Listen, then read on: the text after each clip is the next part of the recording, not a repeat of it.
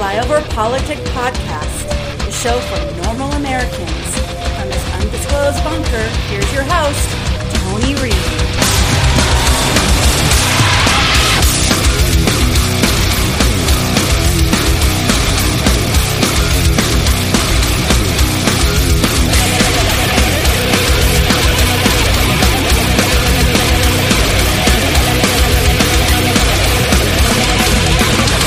The whole kneeling thing in the NFL, you got guys saying that they're going to do it. I'm seeing all these baseball players now, different teams. Last night watching baseball, you got the Reds kneeling, the A's, the Giants. A lot of teams are kneeling. Athletes are kneeling. In your league here, you're the chairman of this thing.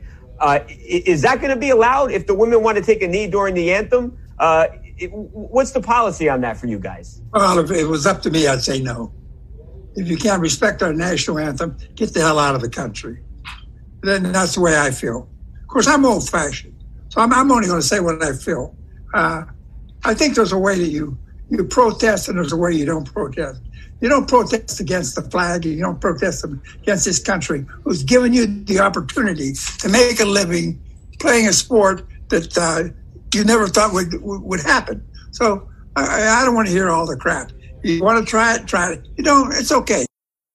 And welcome back to Flyover Politic Podcast. It is the 29th of July, year of our Lord 2020. And that was Mike Ditka. And I think Mike Ditka's spot on. Good show today. Going to do some Portland violence, some shootings on vehicles. We got Austin, we have Colorado. Media didn't cover it very much because, you know, we really have a serious problem with these protesters thinking they can just do whatever the fuck they want. And then we got a short woke section. But going off of the beginning here with Ditka, the NFL has just lost their fucking shit. When I finished my script late last night, I was getting ready to go to bed, and I clicked on a link, and this is what it said. That rhymed, by the way. NFL end zones will bear end racism and it takes all of us messages and home openers. So basically, the beginning of the season, we're not going to have a good product because we never do. They don't work out anymore. And with Operation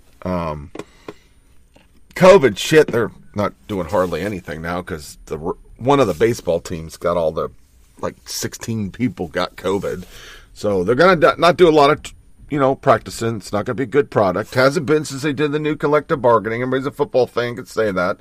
A lot of pulled hamstrings and strained butt muscles and just a shitload of good God, you're getting paid millions. You can't do your damn job. So that's bad. But now we're going to have two national anthems, BLM shoved down our neck, a Marxist group. I'm not watching. I will not watch. In fact, I'm so frustrated I haven't even done my, football season review like I do each year because I don't even know I'm going to watch. It seems like all they talk about is social media or social justice, excuse me. So had to do that up front. Then I thought it was good to go back to the old days of doing a primer to make us try to understand a podcast, why we are as fucked up as we are. And I thought this was great. This is really long, but this guy is serious. We regret to inform you that they're trying to cancel Discovery Channel's Shark Week. Yeah, I said it. Shark Week over a lack of diversity, both race and gender. A thread for Dr. David Schiffman, a white male marine biologist. It is difficult to overstate how badly the Discovery Channel in general and Shark Week specifically are failing to meet the moment we're in right now, a.k.a. why their typical nonsense bothers me more in 2020 than past years. Recall that my specific area of expertise is where people learn wrong information about how it affects their behavior and policy preferences. I do this with respect to threatened species, but same principles apply more broadly. So basically, I study animals, but I like to be a fucking nut job.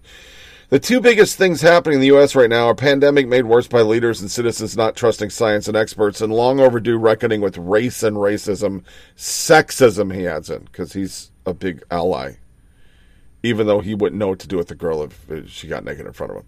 The Discovery Channel is one of the most influential sources of informal science education in the United States, attracting millions of viewers. Shark Week is marine biologists' biggest platform. What they say and who they say it matters. Example, diversity and representation matter in Shark Week.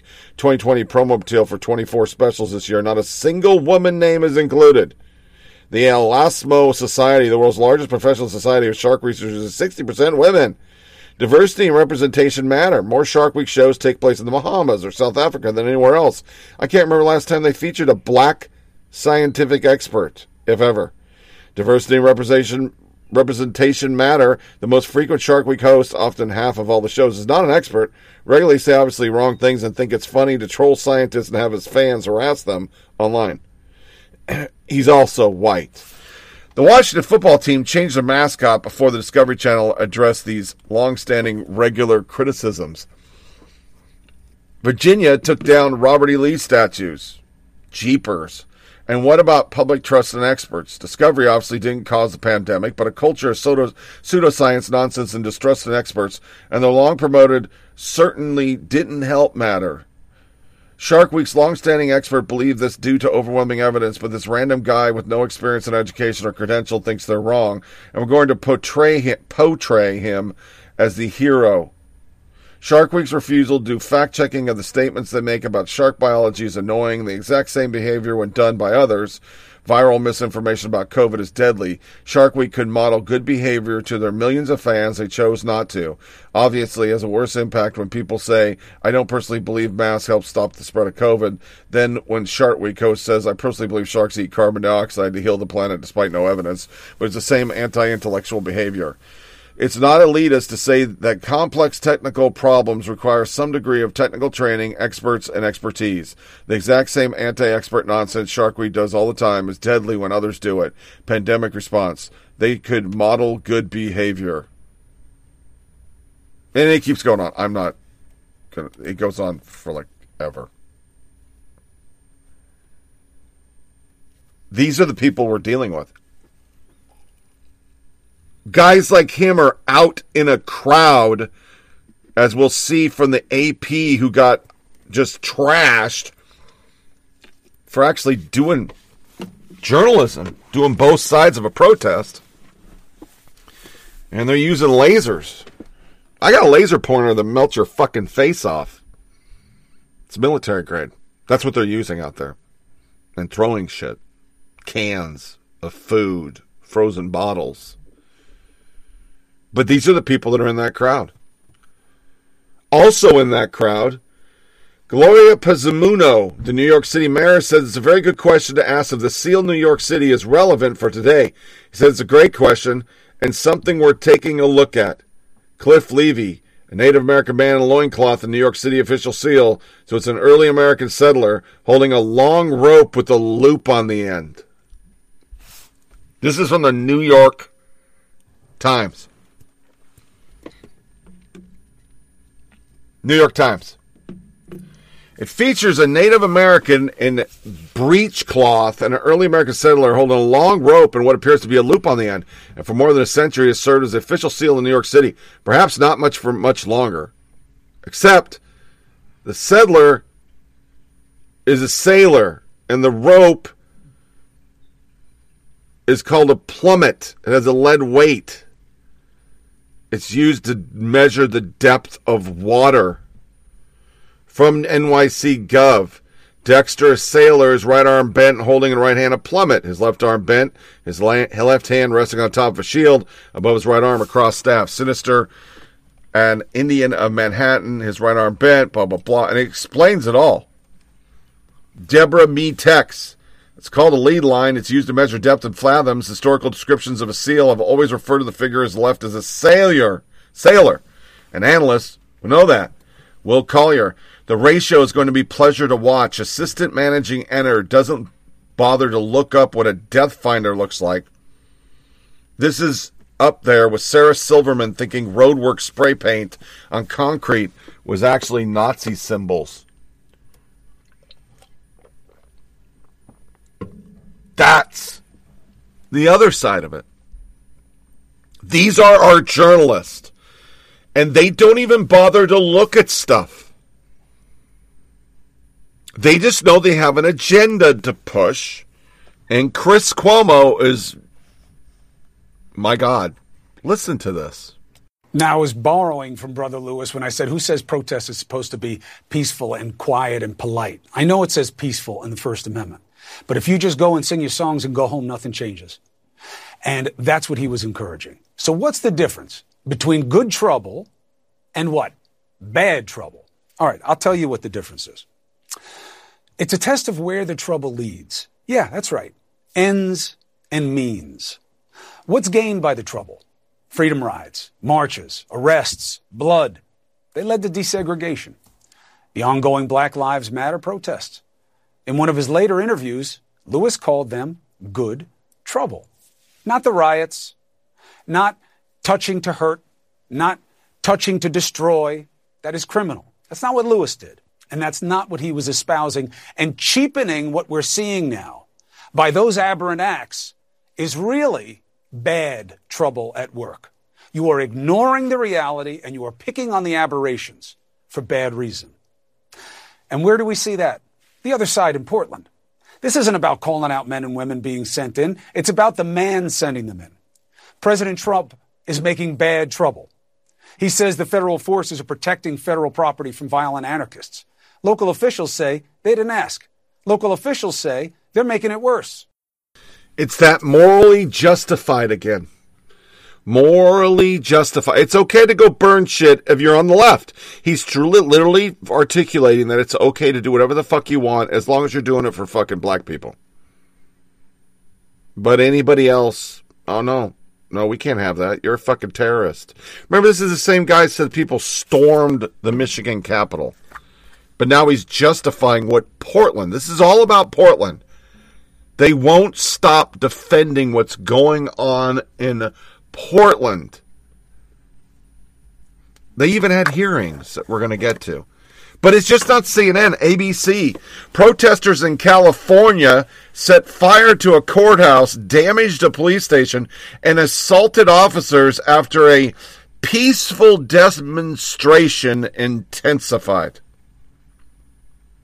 Everybody in the world, a peaceful demonstration? Ian Miles Chong summed it up. A peaceful demonstration intensified is the most Orwellian phrase I've heard so far. They will justify any of it. And I don't think it's just all Trump.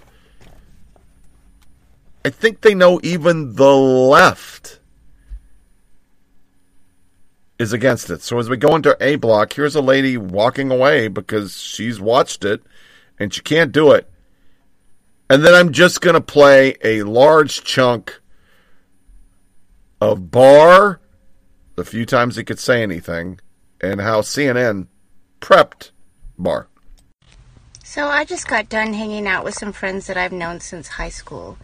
And they were telling me how fed up they are with what's happening in Portland. Our leadership isn't doing anything about the rioting, the vandalism. They're not doing anything about it. We all grew up Democrat, liberal, all of our lives. And now we're voting Republican because we're fed up. I wonder if the Democrats realize that everything that's happening in Portland and Seattle is really turning people off. Everyone is getting so frustrated, annoyed. Everything is up in the air. Nobody knows what's opening, what's closed. A friend of mine told me that she really opened her eyes to what's really happening and that Democrats have never helped us. They're all just saying things to get votes and they never come through. So let's turn the Northwest red. Finally, I want to address a different breakdown in the rule of law that we've witnessed over the past 2 months. In the wake of George Floyd's death, violent rioters and anarchists have hijacked legitimate protests to wreak senseless havoc and destruction on innocent victims. The current situation in Portland is a telling example. Every night for the past 2 months, a mob of hundreds of rioters have laid siege to the federal courthouse and other nearby federal property. The rioters have come equipped for fight, armed with powerful slingshots, tasers, sledgehammers, saws, knives, rifles, and explosive devices.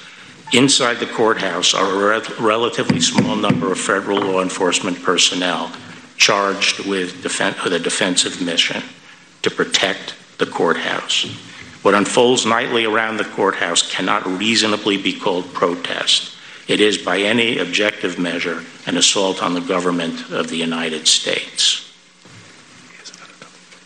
As elected officials of the federal government, every member of this committee, regardless of your political views or your feelings about the Trump administration, should condemn violence against federal officers and the destruction of federal property. What makes me concerned for the country is this is the first time in my memory that the leaders of one of our great two political parties, the Democratic Party, are not coming out and condemning mob violence and the attack on federal courts. Why can't we just say, the violence against federal courts has to stop? Could we hear something like that? I wonder, are you delusional in many respects? Because he leads the public to believe, on the one hand, that he is here and he was invited, he was forced to come back to the Department of Justice because he alone was going to be able to remove it from the political bowels that apparently they were in. When in reality, he solicited the opportunity, he asked for it, and he embraced it with open arms, and all for apparently a reason to politicize it. As Jeffrey has already talked about the questions that he has for him, most of the questions I have surrounding fall under the umbrella of whether he is aware just how politicized the Department of Justice has become. Why? Because instead of actually upholding the rule of law and enforcing the federal statutes and ensuring that there is equality under the law and no persons above it, he has done the polar opposite in so many instances. And one of the areas that I found most disturbing, frankly, was his notion in talking about, it was a horrible killing of George Floyd,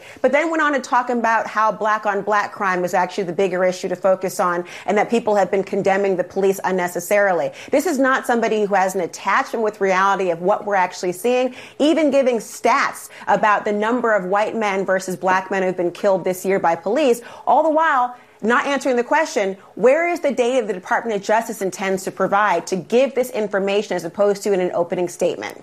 The Attorney General, and this is P202, he does address the idea that he's a political attorney general as opposed to someone dispensing justice. He says, my decision on criminal matters have been left to my independent judgment based on the law and fact without any direction or interference from the White House or anyone outside the department. He even dropped the factotum bond, Jeffrey. He says he is not the president's factotum. Well, I mean, that's an assertion. And the question is, what do his actions show? I mean, sometimes if you are such a toady, you know what to do, even if you're not specifically instructed to do it. And I think, Laura raises the broader question of the response to the unrest in the cities and specifically what's going on in Portland. And, one of the key questions that is broader than just William Barr, but certainly Barr is relevant, is, are federal authorities, federal law enforcement going into Portland as people trying to keep the peace and protect federal property, or are they stirring up more trouble? Are they soliciting campaign video for Donald Trump's reelection campaign by trying to show that the degree of anger in the streets? I think the response to protests, whether it's in Portland or in the photo op in Lafayette Square in front of the White House, that is another area that I'm sure will be explored today. This, as Zach in Tennessee summed up better, is just grandstanding. It has nothing to do with anything. I mean, I'm just going to play two of the Dems. This was for the 18% of the country who want to destroy it because you heard what normal Democrats think. Thank you, Mr. Chair. Attorney General Barr, you started your testimony with eloquent words about the life and legacy of John Lewis fighting systematic racism voter intimidation, civil rights. The one thing that you have in common with your two predecessors, both Attorney General Sessions and Attorney General Whitaker, is that when you all came here and brought your top staff, you brought no black people. That, sir, is systematic racism. That is exactly what John Lewis spent his life fighting. And so I would just suggest that actions speak louder than words, and you really should keep the name of the Honorable John Lewis out of the Department of Justice's mouth. Let me also say, you mentioned bogus Russiagate. In your opinion, as the Attorney General of the United States of America, did Russia interfere or attempt to interfere in the 2016 election? Yes. In your position as the Attorney General of the United States, is Russia attempting to interfere in the 2020 presidential election? I think we have to assume that they are. Thank you, sir. Now, let's talk about the integrity of the election, which is also something Congressman Lewis fought for. Jared Kushner implied that the president could move the election day. Can a sitting U.S. president move an election day? Actually, I haven't looked into that question under the Constitution. Well, 2 U.S. Code Section 7 says federal election day is the Tuesday after the first Monday in November. So if you take that as a correct statute, is there any executive action by a president? I've never been asked the question before. I've never looked into it. As Attorney General of the United States, do you believe that this 2020 presidential election will be rigged? I have no reason to think it will be. President Trump tweeted that the election will be rigged, but he also tweeted that when he was losing to Hillary Clinton, and he tweeted that the day after it was Fox showed that he was losing to Trump. But I don't want to be too political. Do you believe, as the Attorney General of the United States, that mail-in voting will lead to massive voter fraud? I think there's a high risk that it will.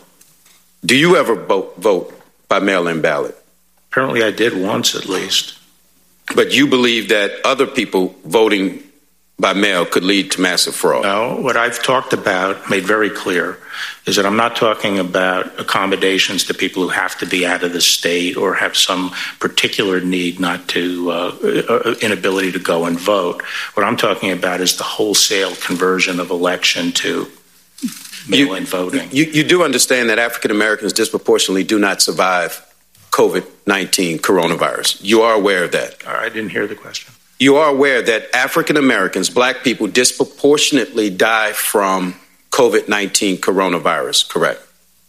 Yes, I think that's right. And not that it would be the first time that African Americans would risk their lives to vote in this country to preserve its democracy. But the suggestion is that them having the ability to vote by mail would somehow lead to massive voter fraud. But I won't stick to that. No, I didn't say that. I just state, I think, what is a reality, which is that if you have wholesale mail-in voting, it substantially increases the risk of fraud. But it doesn't make it likely. That's all I said. Now, I also saw on TV that the president said he's not sure that he'll accept the election results. Can a president just protest because he lost an election? Protest in what sense? Well, can he contest an election just because he simply loses? Well, Gore versus Bush v. Gore was. Well, I think that was over a slim voter margin. I'm talking about if it is very clear that the president has lost an election, does he have a remedy to contest the election? Not that I'm aware of. Let me go back to what Representative Bass mentioned. You mentioned the number that there were 8 African Americans killed by the police and 11 white people killed by the police. So far this year. If you use those numbers, that's 85% of that population is white, 15% of that population is black. But if you actually look at the deaths, according to the numbers you just gave, 42% of the deaths are African American and 58% are white.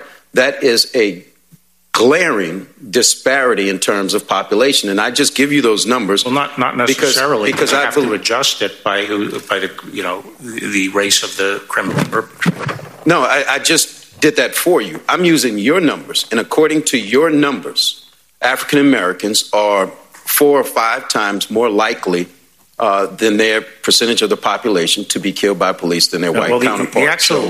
I just wanted to give you that based on your numbers. Actually, the studies I've seen have suggested 2 things. One, that in fact, police are less likely to shoot at a black suspect, a little bit more likely to shoot at white. However, that police are more inclined to use non-lethal force in a contact with an African American suspect. So those are in terms of the statistics, that's what it looks like to me. Any data that you have that shows that African Americans are less likely to die at the hands of police or be shot or shot at, to me, is a incorrect analysis. But I am interested in seeing it. So if you have it, please see it. I won't call it any names. But if that data exists, I would be more than happy to see it. And since you're sending me that data, can you send me the data of African Americans within the Department of Justice? How many you have in leadership ranks all the way down? Thank you. And I yield back. The gentleman yields back. On June 1st, there were protests against the murder of George Floyd and police brutality in Lafayette Park. Let us not be distracted by you or my GOP colleagues as to what these powerful and massive protests were actually about. They were about the persistent killing of black bodies by law enforcement and finally, an awakening in America of the conscience of our country. And yet your response, Mr. Barr, was to direct federal officers to close in on the protesters and to use shields offensively as weapons, tear gas, pepper balls, irritants, explosive devices, batons, and horses to clear the area just so the president could get a photo op. So I do want to ask you, do you think the response at Lafayette Square to tear gas, pepper spray, and beat protesters and injure American citizens who were just simply exercising their First Amendment rights was appropriate? Well, first, it's my understanding that no tear gas was used on Monday, June 1st. Mr. Barr, that is a semantic distinction that has been proven false by many fact checkers. How is it semantic? Do you think? How is it semantic? Tear gas is a particular compound. You talked about chemical irritants, and it has been proven false by reports. So just answer the question. Do you think that it was appropriate at Lafayette Park to pepper spray, tear gas, and beat protesters and injure American citizens? Well, I don't accept your characterization of what happened, but as I explained, the effort there was... Mr. Barr, I just asked for a yes or no, so let me just tell you, I'm starting to lose my temper. According to sworn testimony before the House Natural Resources Committee by Army National Guard officer Adam DeMarco, who was there, this was, quote, an unprovoked escalation and excessive use of force against peaceful protesters. Well, I don't remember DeMarco as being... Mr. Barr, excuse me, this is my time. Sir, the president told governors on a telephone call that the way to deal with the protesters of police brutality and systemic racism like in Lafayette Square is that, quote, you have to get much tougher. You have to dominate. If you don't dominate, you're wasting your time. These are terrorists. And he also talked about you on that call, sir. Here's what he said. He said, the Attorney General is here, Bill Barr, and we will activate Bill Barr and activate him strongly. Do you remember that call, Mr. Barr? Yes, I do, but he wasn't talking about protesters. He was talking Mr. about Barr, rioters. Apparently the president believes that you can be activated to implement the president's agenda and dominate American people exercising First Amendment rights if they're protesting against him. But let's look at how you respond when the protesters are supporters of the president. On 2 separate occasions, after President Trump tweeted, "Liberate Michigan," to subvert stay-home orders to protect the public health of people in Michigan, protesters swarmed the Michigan Capitol carrying guns, some with swastikas, Confederate flags, and one even with a dark-haired doll with a noose around its neck. Are you aware that these protesters called for the governor to be lynched, shot, and beheaded? No.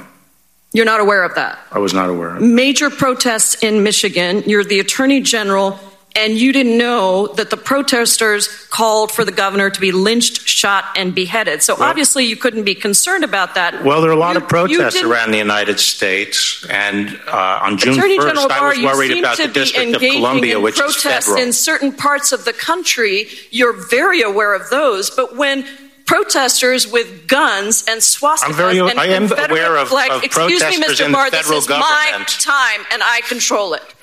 You are aware of certain kinds of protesters, but in Michigan, when protesters carry guns and Confederate flags and swastikas and call for the governor of Michigan to be beheaded and shot and lynched, somehow you're not aware of that. Somehow you didn't know about it, so you didn't send federal agents in to do to the president's supporters what you did to the president's protesters. In fact, you didn't put pepper balls on those protesters. So the point I'm trying to make here, Mr. Barr, that I think is very important for the country to understand, is that there is a real discrepancy in how you react as the attorney general, the top cop in this country, when white men with swastikas storm a government building with guns. There is no need for the president to, quote, activate you because they're getting the president's personal agenda done. But when black people and people of color protest police brutality, systemic racism, and the president's very own lack of response to those critical issues, then you forcibly remove them with armed federal officers, pepper bombs, because they are considered terrorists by the president. You take an aggressive approach to Black Lives Matter protests, but not to right-wing extremists threatening to lynch a governor if it's for the president's benefit. Did I get it right, Mr. Barr? I have responsibility for the federal government, and the White House is the seat of the executive Mr. Barr, let me branch, just make it clear. You are supposed to Michigan represent authorities the can people handle, of the United Michigan States authorities of can America, handle, not violate people's First Amendment rights. You are supposed to uphold democracy and secure equal justice under the law, not violently dismantle certain protesters based on the president's personal agenda. Gentlelady's time has expired. Mr. Chairman, I would like to ask unanimous consent to also introduce into the record a report from the MIT Election Data and Science Lab, which says that over the past 20 years, more than 250 million ballots have been cast by mail, and the fraud rate is 0.00006%.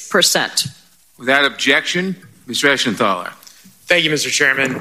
I know that was long, but it's to prove the point. Steve Krakauer, Washington Post journalistic or Democratic pundit? This was from the Washington Post. Carol leaving. She was taking no prisoners. Jason Howerton. CNN reporter Jim Acosta retweeting a quote tweet from Washington Post reporter Carol Leonnig, sharing a video tweet filleting a Democratic Congresswoman's hacky partisan attack from a former Daily Beast reporter. It's for the 18%, and I say all the time on this show, and I know it's annoying, but the media is part of the 18%. They hate America. They always have.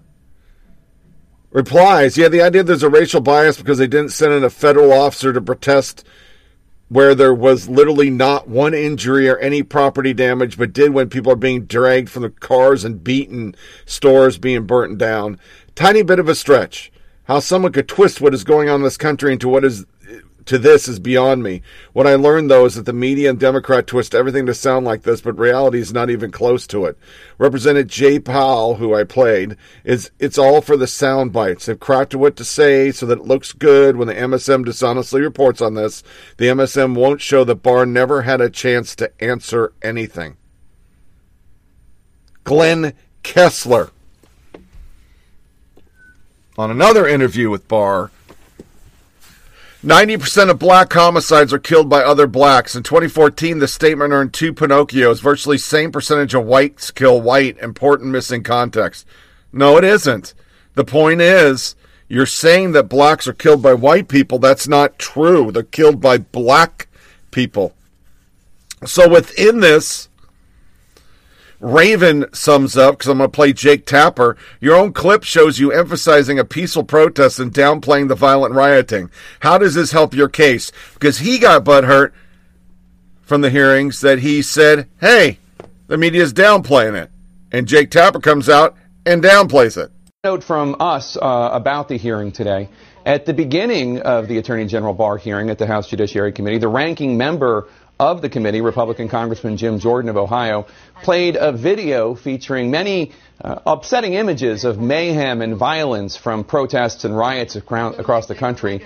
And that was included along with a mashup of members of the media and others using the term peaceful protests. Peaceful protest. Peaceful protest. Peaceful protest. Peaceful protest. The motive was clearly to show members of the media, including many of my CNN colleagues, calling violent protests peaceful. But Congressman Jordan neglected to give the full context of these comments. So my team and I did it for him.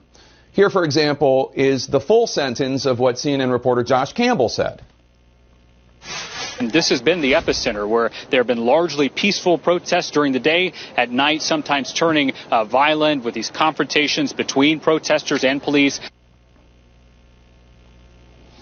Here are the fuller context of the remarks of our correspondent Diane Gallagher. This is something that we have been seeing here on the streets of Atlanta, mostly peaceful protests since the death of George Floyd in Minneapolis. And when it was one of their own, that anger, that frustration, that pain simply exploded. And we saw the result of that overnight and into this morning in those protests. Again, for the most part, throughout the entire day on Saturday, the protests after Rayshard Brooks' death were peaceful. And as it began to get dark, things began to change. So do you understand what Congressman Jordan and his team did there?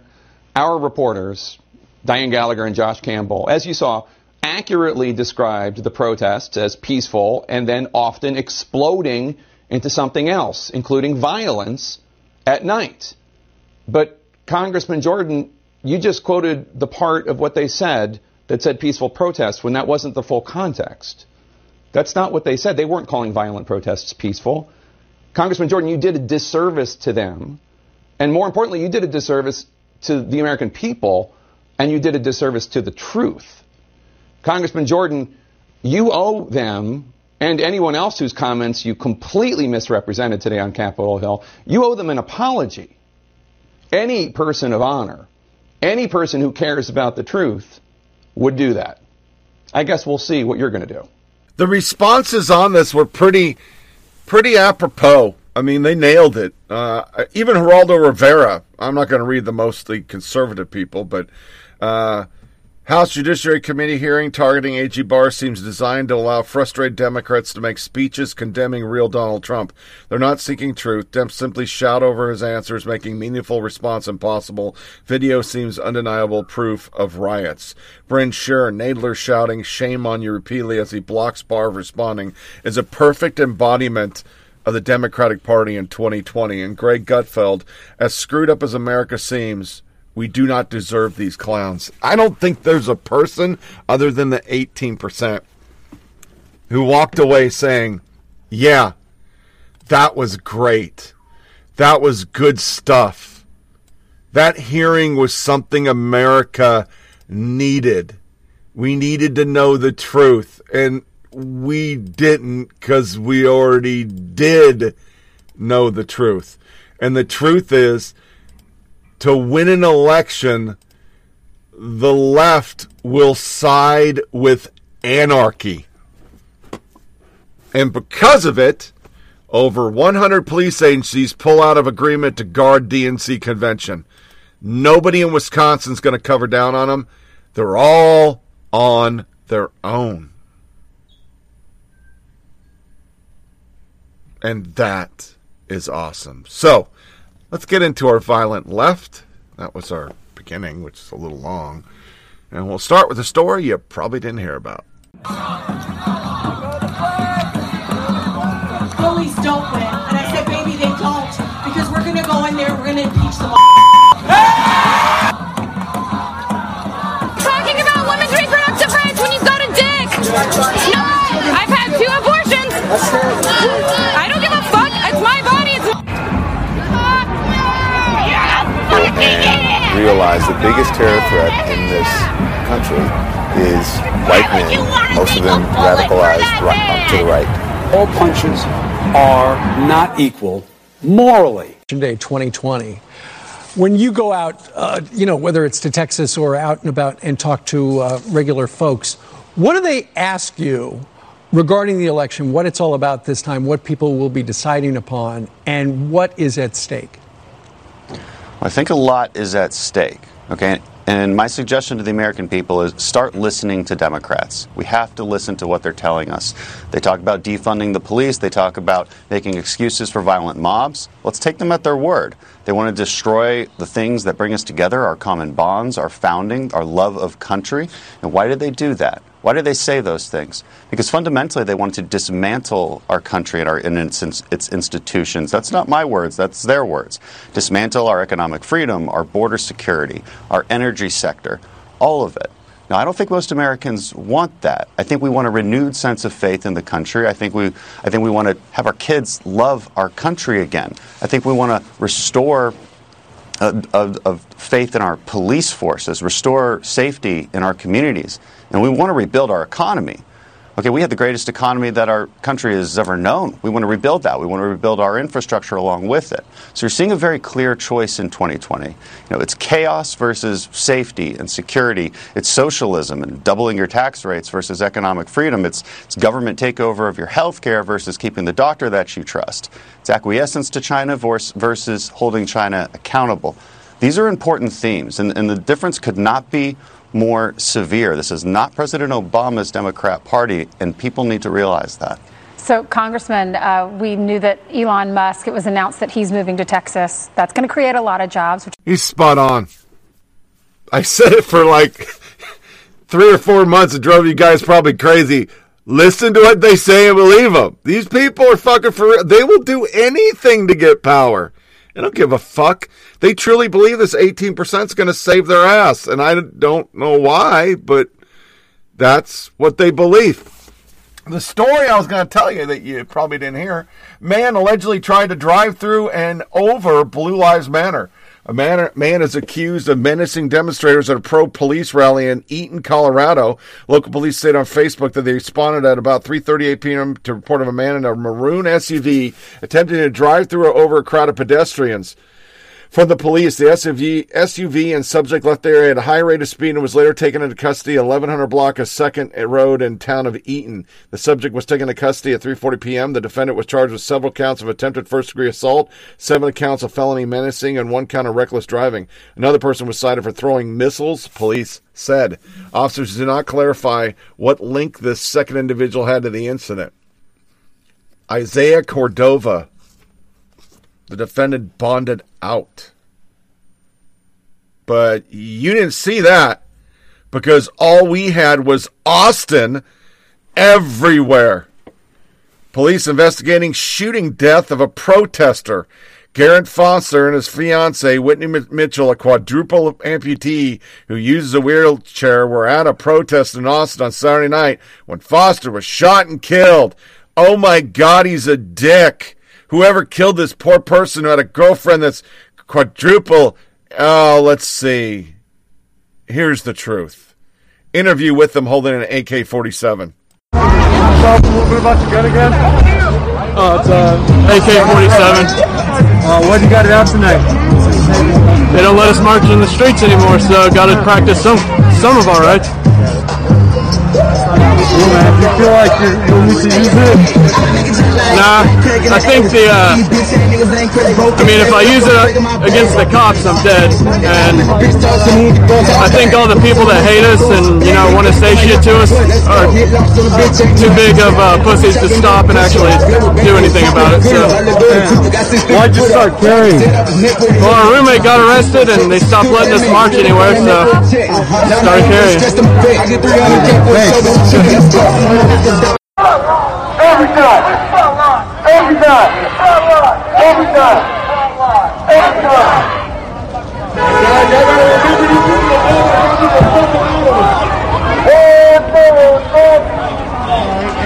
back up!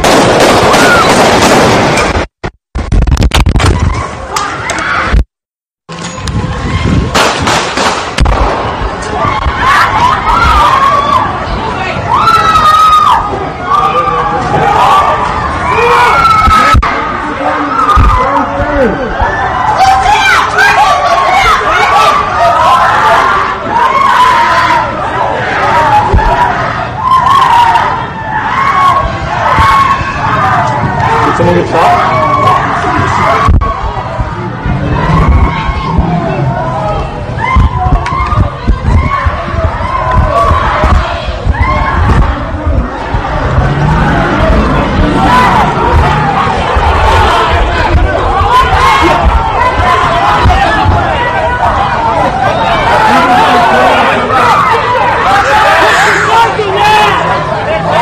Someone got shot, guys. Someone got shot. This one was dropped again because I've had a chance to look into Garrett Foster, the man who was shot and killed at Austin BLM protest. Investigators want to figure out who's at fault because both people were armed. Breaking, APD Chief Brian Manley says Garrett Foster had multiple gunshot wounds. The person who shot Foster called 911 to report that someone had pointed a gun at his vehicle and that he fired. Manley said Foster had an AK-47 and that it appeared that though Foster pointed the gun at the car. Detectives are reviewing precise actions of those involved. Investigators are coordinating with Travis prosecutors, and 2 people have been released pending further investigation. A second person who fired at car also has been released pending investigation. If you have photos or information, please come forward. He pointed the gun. It's an AK-47. The guy defended him under Castle Doctrine. He can. And then we had another in Aurora. Shit.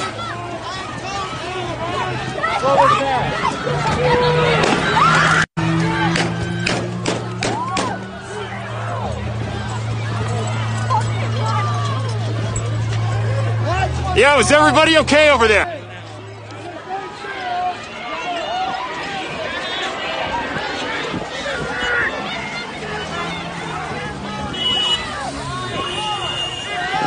Holy shit. There's a cop that, excuse me.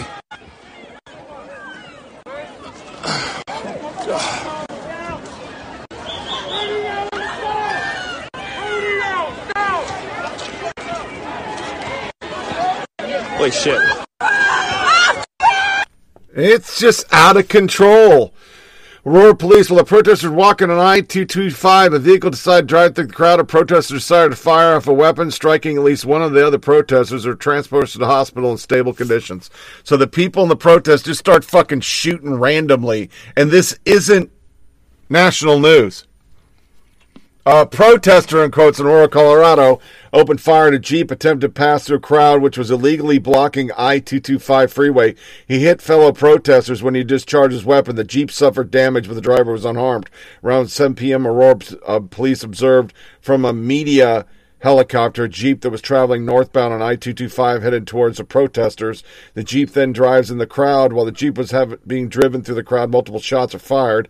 At this time, it is unknown if multiple people fired the weapon or if it's just one individual. Also, there has been no reported injuries reported to us about anyone being hit by the vehicle. 2 people were struck by gunfire. One adult male was shot in the leg and he was transported to the hospital. Another adult male was shot in the head, only causing a grazing wound.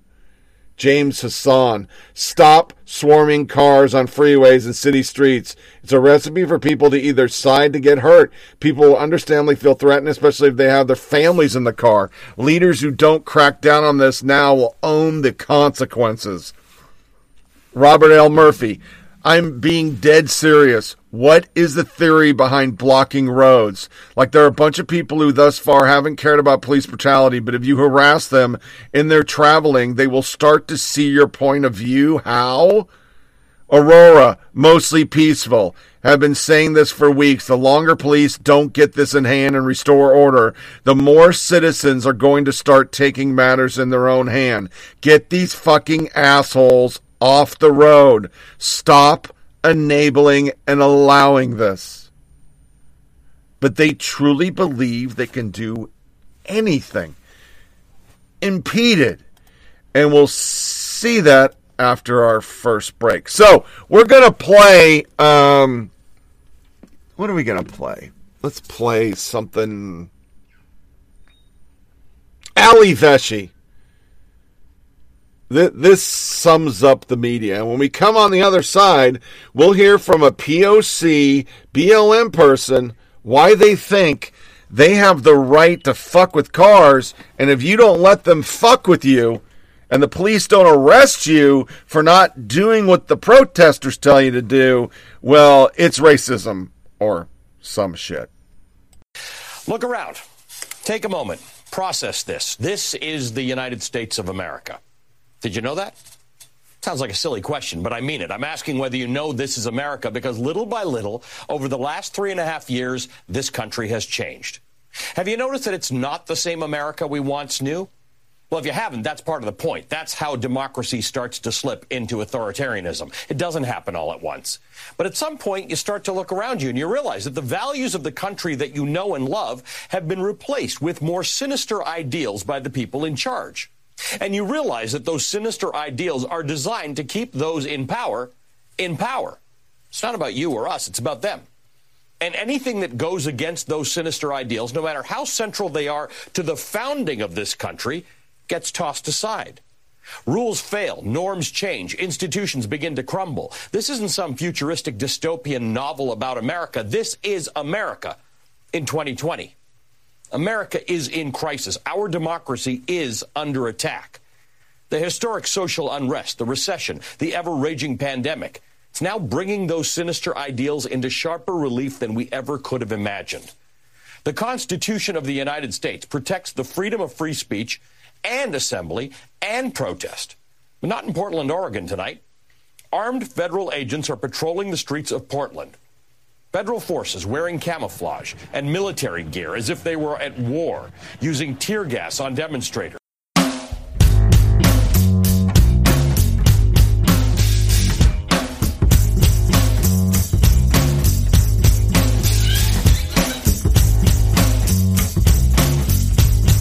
Welcome back to Flyover Politic Podcast with Tony Reed. Move aside and let the man go through. Let the man go through. Move aside and let the man go through. Let the man go through.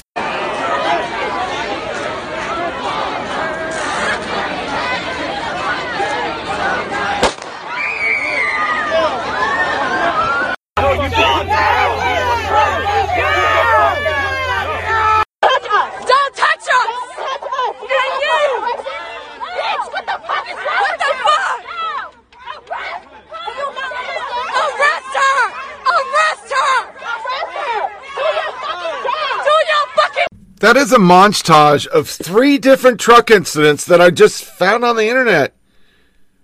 They're everywhere. They think they can do whatever they want. And Julia Clark, just a rando, African-American, listen to this. As Crenshaw said, listen to him. Believe him. Let me speak on what happened in Georgetown tonight. Georgetown Karen led a siren noise pollution protest where he blocked off streets in Georgetown. The police presence was heavy. As we blocked off streets, we demanded that people turn around. This was a minor inconvenience for the affluent white people. As we blocked streets, certain drivers got annoyed and attempted to maneuver their way around us. This particular white woman, and I played it in the montage, tried to cut through a gas station. Me and a couple of the protesters stood in front of the car and demanded to turn around. Instead, she steps on the gas. In the video above, she had already attempted to run us over multiple times and had moved from the front of the car to the side and was banging on her window, screaming at her to stop. Throughout the whole thing, the cops were doing nothing. Finally, cops come, but instead of arresting this woman or asking for her ID, they turned towards us and began pushing us. We're begging them to arrest this woman who just tried to run over protesters repeatedly. Police continue to refuse to arrest the white woman, citing that since she stayed on the scene only because we blocked her from leaving, she did not have intent and cannot be charged nor arrested. After about 40 minutes, finally asked for her ID, and she claims she's too scared to give it to them because protests might take it. In the meantime, myself and other witnesses give our information to officers. After this time pushing protesters and protecting this violent white woman, the MP let her drive home, shoving and grabbing protesters who tried to stop her. Police treated us like threats when she was clearly dangerous. I'm exhausted. My hands are shaking. I'm angry as the nation returns to complacency. We're still out here. We're still being killed. We're still being brutalized. For every second our nation forgets about us, we get angrier. We deserve more. We need more. Police don't do shit. They've never done shit. Will never do shit and will never be shit. Fuck the police. This is a hate crime. Find this woman. Let me clarify. Police have always done the wrong shit. Still will never be shit. ACAB. For more protest information, there's another protest tomorrow at 6:30. Good night. I need self-care. This is exactly why we need to defund MPD. MPD does not protect citizens, utilize the right to protest. They protect a woman who tries to run over protesters.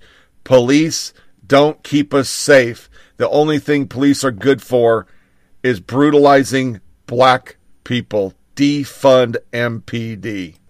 The funny thing is, when you look up ACAB, it literally is All Cops Are Bastard, and it's to the Skinhead organization. But do you hear her projection? It's no different than Ali Vesey. They're projecting and saying a total alternate reality. To think 4 years ago we started about alternate facts and how alternate facts were going to kill America and they're horrible. And here are protesters thinking that they have the right to block traffic for white people. And they're not being arrested. Yet she still goes on a screed that the cops are bastards. White supremacy rules the day because she can't just block traffic like she's in charge or something. Lindsay Fifield, you don't have a constitutional right to burn down a courthouse. You don't have a constitutional right to violently assault innocent people. You don't have a constitutional right to stand in a roadway and demand the cops arrest the drivers of cars who try to get past you. You don't have that right. And I remember saying this shit was going to get out of control, and it's getting out of control. We are getting people hurt because they are going farther and farther and farther.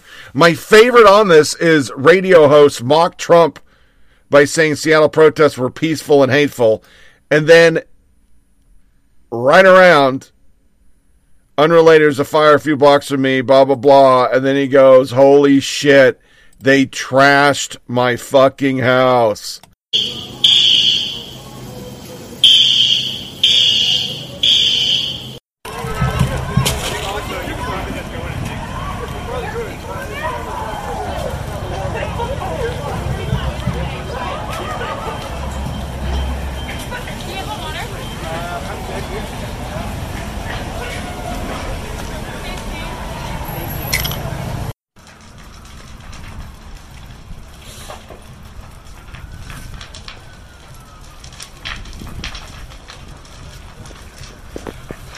My favorite part of that is he saw it coming. He saw it coming. He knew it was coming, and there was nothing he could do about it. But isn't that the trend? They're all for this till it's on their yard, and then they go, what the fuck? And then there's, of course, Portland. We're still in Portland.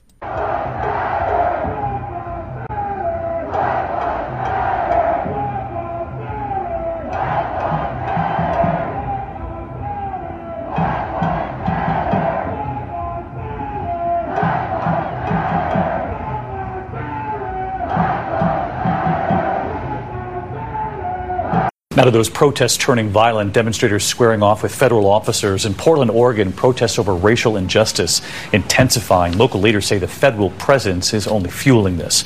Clashes spreading to other cities. A man was shot and killed at a Black Lives Matter protest in Austin, Texas, and in Aurora, Colorado. A car plowing through a crowd, 2 injured when witnesses say shots were fired to try to stop that vehicle.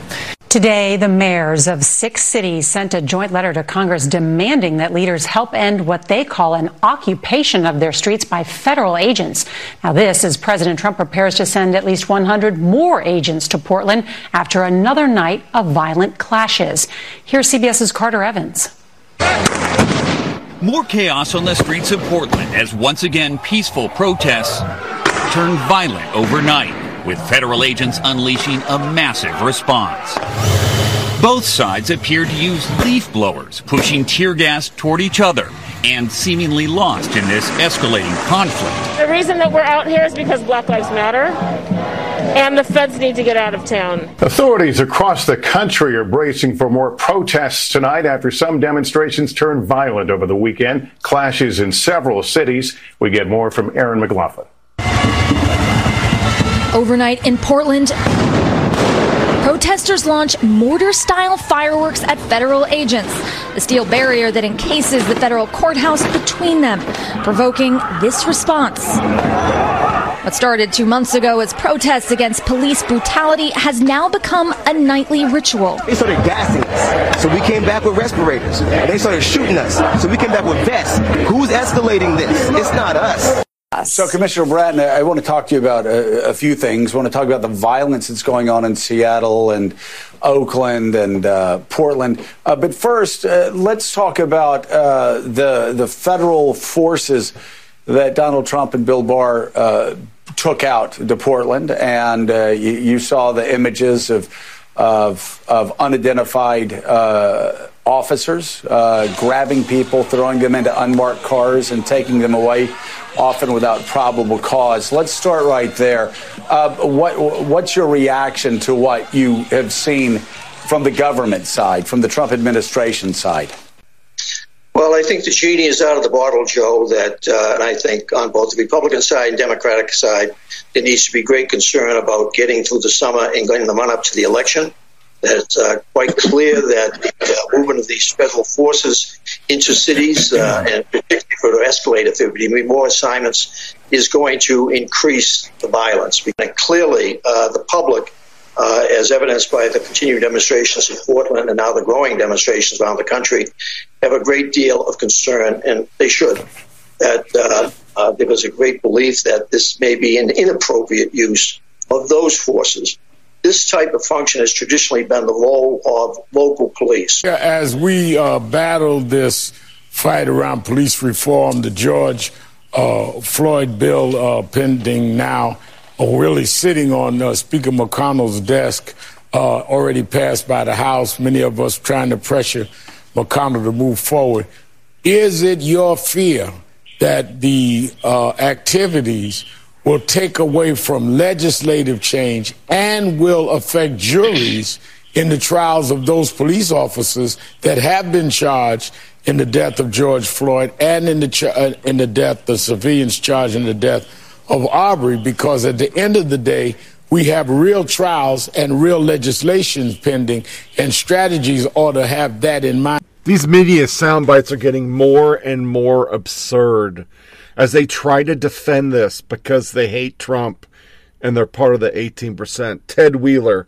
Commissioner Joe Allen, PDX, are calling for an immediate meeting with the Department of Homeland Security leadership on the ground in Portland and with Acting Secretary Wolf to discuss a ceasefire and the removal of heightened federal forces. Everybody in the world, you said you wouldn't meet with them. Andy Ngo, after preemptively declaring he'd refused to meet with a federal official, Wheeler has suddenly reversed course and now demanding a meeting to discuss a ceasefire. Even Wheeler seems to recognize that the city is insurgents who have declared war on the U.S. government. Mary Grace American, the mayor of Portland wants to negotiate a ceasefire between his terrorist insurgents and the federal government. Sean, the producer, why don't you go back out in the crowd outside the federal building and tell them you want a ceasefire? Until Barack Obama took office, America had a long-standing policy against negotiating with terrorists. I hope real Donald Trump presidency marks a return to that policy. We don't negotiate with terrorists. What did you think this was? The Obama administration, Ted? I mean, that's how fucking twisted they are. A ceasefire. The federal officers are standing on the street. They went and arrested people that were ringleading it, but they just stand and defend a building. And your thugs keep attacking it. The group that hates you, but you think are going to get you elected, keep attacking a federal building. So the AP sends people out, and I'm going to tell you the one guy, we're going to read his tweets. He was excoriated by the left for even doing it. But it's a long article. I'm going to read some of it. The party at the Salmon Street Springs Fountain, a riverfront landmark in the heart of Portland, was just getting started. Dozens of drummers beat out entrancing rhythms as crowd of hundreds danced joyfully as the setting sun on Mount Hood. Poster boards bearing the names of dozens of black men and women killed by police stirred in the gentle breeze as energy built a fever pitch and more people poured in the square. Suddenly, a 10-year-old, Xavier Minor, jumped into the center circle and started dancing. The MC took note. Yo, black kids are the future. Black kids are the future. He shouted until a beaming Xavier finally stepped out and his father proud embrace. A few minutes later, as night fell, the music stopped and the march to the federal courthouse began. 2 blocks west and 1 block south, the several dozen law enforcement agents guarding the Marco Hatfield Federal Courthouse could hear the protesters coming. Under orders to protect the courthouse, federal property that has been increasingly targeted as the city's protest against racial injustice march on. You see how they add that little line? It's not true. The agents were accustomed to the drill, but tonight the crowd was huge, 4,000 people. A top commander with the U.S. Marshal Service peered out a window facing the Willamette River and watched the sea of humanity. It was going to be another long night. The courthouse, a stately building with large... Oh, gives a fuck. Outside was boarded up with thick plywood, narrow slits at the top of the plywood, accessed by mechanized scaffolding, gave the agents inside a view of the crowd and an opening through which to fire pepper balls. The terrace outside the front door was littered with garbage, the steps leading to the courthouse splattered with paint. A mixture of anti-police and Black Lives Matter graffiti covered the building's outer walls and columns to the height of about 10 feet. Tear gas from the previous night protest still stung in the air and coated the floor with a slime that had been hurriedly mopped up by custodian. A few sickly-looking potted plants still decorated the lobby, a reminder of a time before the courthouse was a battlefield. In the no-man's land outside stood a fence, a thick black iron installation erected 6 days before, a dividing line between protesters and protectors, a stark separation between 2 radically different worldviews. To the protesters, the men inside the battened-down courthouse were at best thoughtless political minions and at worst murderous henchmen. To the agents inside, the demonstrators that packed the downtown each night are violent anarchists, an angry sea of humanity bent on hurting or even killing federal agents doing their job. It's scary. You open those doors out when the crowd is shaking the fence, and on the other side of the fence are people that want to kill you because of the job we choose and what we represent. He requested anonymity because the protesters identified him and posted his personal information online. I can't walk outside without being in fear of my life. I'm worried for my life every time I walk outside the building. This weekend, journalists from the Associated Press were both outside with the protesters and inside the courthouse with federal agents documenting the chaotic fight that has become an unlikely centerpiece of the protest movement gripping America. The nation is seething with anxiety and deeply divided about the role of police, the value of black lives, and the limit of federal authority in an election season like no other because we've made it like no other, we the media. I add in. In Portland, on a single city block owned by the U.S. government, the anxiety has turned to turmoil. Is this the beginning of the United States transforming into a military state where federal agents flood the street and overrule local authorities? You hear it? Or is it a battle to keep the violence in Portland from becoming a new America, a frightening vision painted by Donald Trump, what the future will hold without his leadership? Fear and uncertainty about the answers to those questions exploded in Portland, and it's a real armed conflict that plays out every night. The chaos in Portland spread this weekend, and they talk about other things and stuff we already talked about. Oakland, Seattle's doing it. Down. We have a positive message. There's nothing to quell here, she said, referencing Trump's statement that the agents were going to quell unrest. The people of Portland are saying we don't want this presence here, and we don't think we need them at all. No, they're not. You're saying it.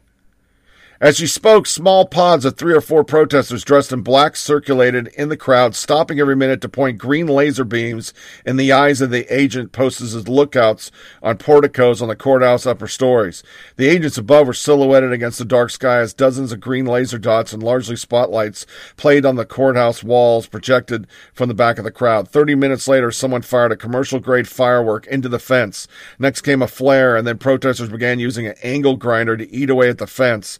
A barrage of items came whizzing into the courthouse: rocks, cans of beans, water bottles, potatoes, and rubber bouncy balls that caused the agents to slip and fall. Within minutes, the federal agents of the fence perimeter fired the first tear gas of the night.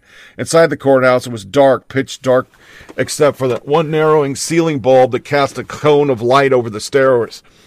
We're working for a Pulitzer here. Without lights, the agents hoped that they would be better protected from people in the crowd who were firing metal ball bearings through the windows with slingshots.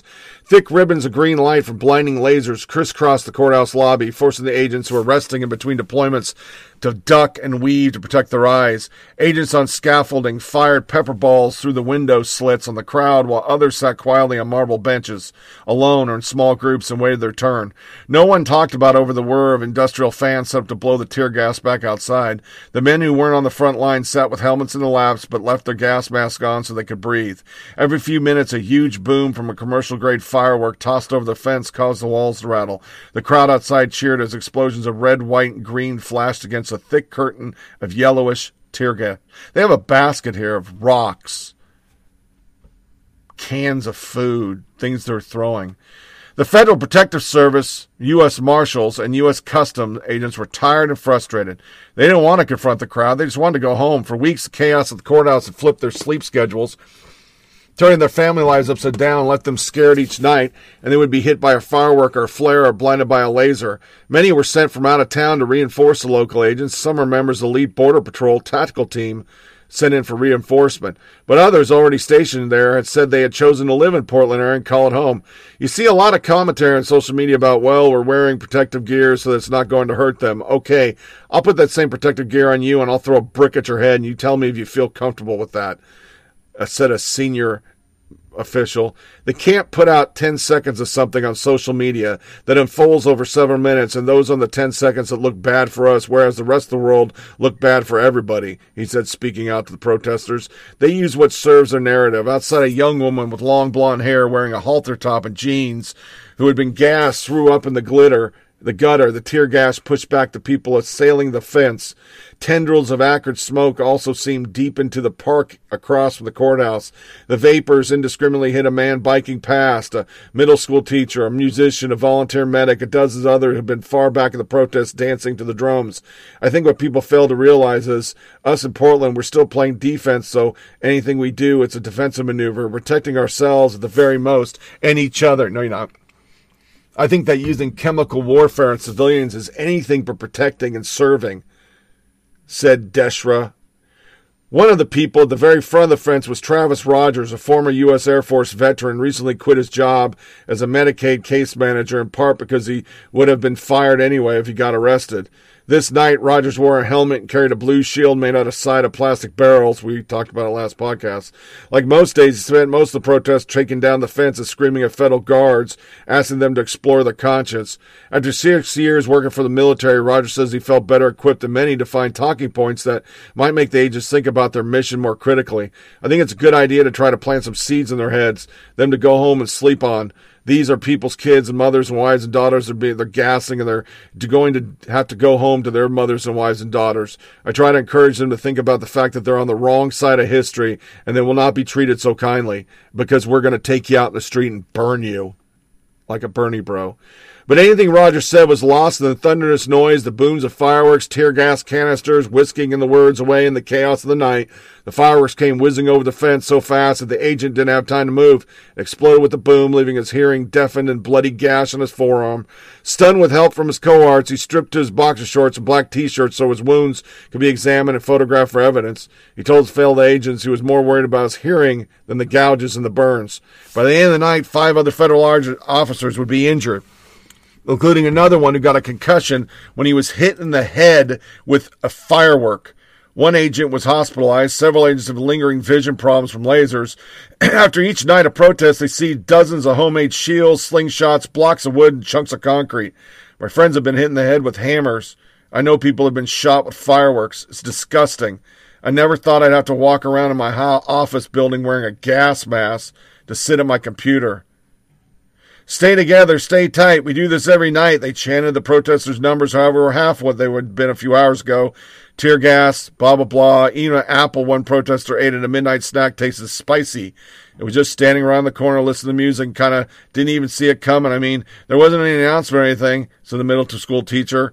By the time I just got to this corner here, I basically couldn't see. In the very front, those with gas masks formed a wall against the tear gas and pepper balls. Protesters who began wielding leaf blowers to push the gas back on the federal agents several days ago found that now the agents too had leaf blowers. Kennedy Verrett, a composer. Do you notice how it's more about the protesters? No, I was hoping you caught that. No, shit. When you were sent to protect property, said of the agents, trailing off, my ancestors were once property. No one protected them. Tear gas is nothing when you live in America. Oh, Jesus fucking Christ. Somewhere a bell tower chimed, even though it was 12:30 a.m., and a trumpet plaintively played with taps as munition whizzed through the air. The whole world seemed upside down. A large bonfire was burning in front of the courthouse. Protesters were nose to nose with federal agents' defense. A woman with a megaphone screamed obscenities through the wire. Tear gas cannons bounced and rolled in the street, their payload fizzing out in the air before protesters picked them up and hurled them back. A woman weaved through the crowd of the few hundred people who remained and told someone on the phone we'd reached some kind of standoff, I think. When the federal agents finally came, they came with force. A line of agents marched in lockstep down 3rd Street, pushing the crowd in front of them with tear gas and pepper balls. People scattered in small groups roamed the downtown as tear gas choked in the air. In less than 2 hours, it'd be daylight. I finally get outside at 7 a.m. after being in that building since 3 p.m. the day prior, and I look east, and I'm like, oh, the world's normal over there, and people are driving to work, and everything's functioning, said Deputy Marshall. And I look out at the street, and it looks like downtown Baghdad. The battle's over. The agents and the demonstrators gathered their things and headed to bed. Protesters and protectors, sleeping in the same city, perhaps even on the same street, resting up for the next night. For at nightfall, it'll begin again. Mike Balsamo was inside. I'm not going to read the replies he got because he's a bastard because he put out their side of the story. I spent the weekend inside a Portland federal courthouse, Marshals. Mortars were being fired off repeatedly, fireworks and flares shot in the lobby, frozen bottles, concrete cans, bouncy balls regularly whizzed over the fence. We wanted to show you a look inside the protests from both perspectives, out in the crowd with protesters, inside the courthouse, federal officers. It was a really eye-opening experience to see it firsthand. I was inside the courthouse and somebody else was outside. I watched an injured officer were hauled inside. In one case, the commercial firework came over so fast the officer didn't have time to respond. It burned through his sleeve and he had bloody gashes on his forearm. Another had a concussion for being hit in the head with a mortar. The lights inside the courthouse have been turned off for safety, and the light with high-powered lasers bounce off the lobby almost of the night. The fear is palpable. 3 officers were struck in the last few weeks and still haven't regained their vision. When we were out inside the fence line, someone fired off a mortar. It exploded inches away from us, but no one was hurt. A large bonfire had been started in the street, and people were aiming fireworks. It was almost 2:30 a.m. Then the officers outside the Portland courthouse had been hit by an array of objects, from canned food to ball bearings fired from slingshot shots. On Saturday night, a DHS officer was soaked completely in orange paint thrown from one of many paint cans later seized by authority. It was clear USMS tactical decisions this weekend were very thought out. Even after a large hole was cut in the fence Saturday night, they made a decision not to go out because it could escalate. They cleared the area only after a huge section of the fence was pulled down. It was really striking talking to the marshals who have been working to protect the courthouse for weeks. Many are from Portland. They have friends who peacefully protest during the day, but at night they say demonstrators are hijacked by agitators set on violence. A marshal told me I'm worried for my life every time I walk outside the building, and that feeling extends widely. They are offended by being told to get out of Portland. They live there, work daily to take violent criminals off the street, and it's their city too. Everyone I spoke to this weekend acknowledged there was different groups of protesters. By day, they're mostly peaceful protesters and want to affect meaningful change. But in the middle of the night, nearly all those people are gone and the violence really picks up. One thing is very clear, there's no plan for the feds to retreat. Those protecting the building feel a personal and professional duty to protect the courthouse. Many raise the same point: the courthouse stands for justice for all people, and they aren't going anywhere.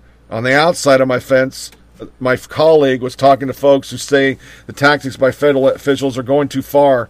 Many say they want true criminal justice reform and aren't there to be destructive. Some have said their message is being co-opted by the agitators.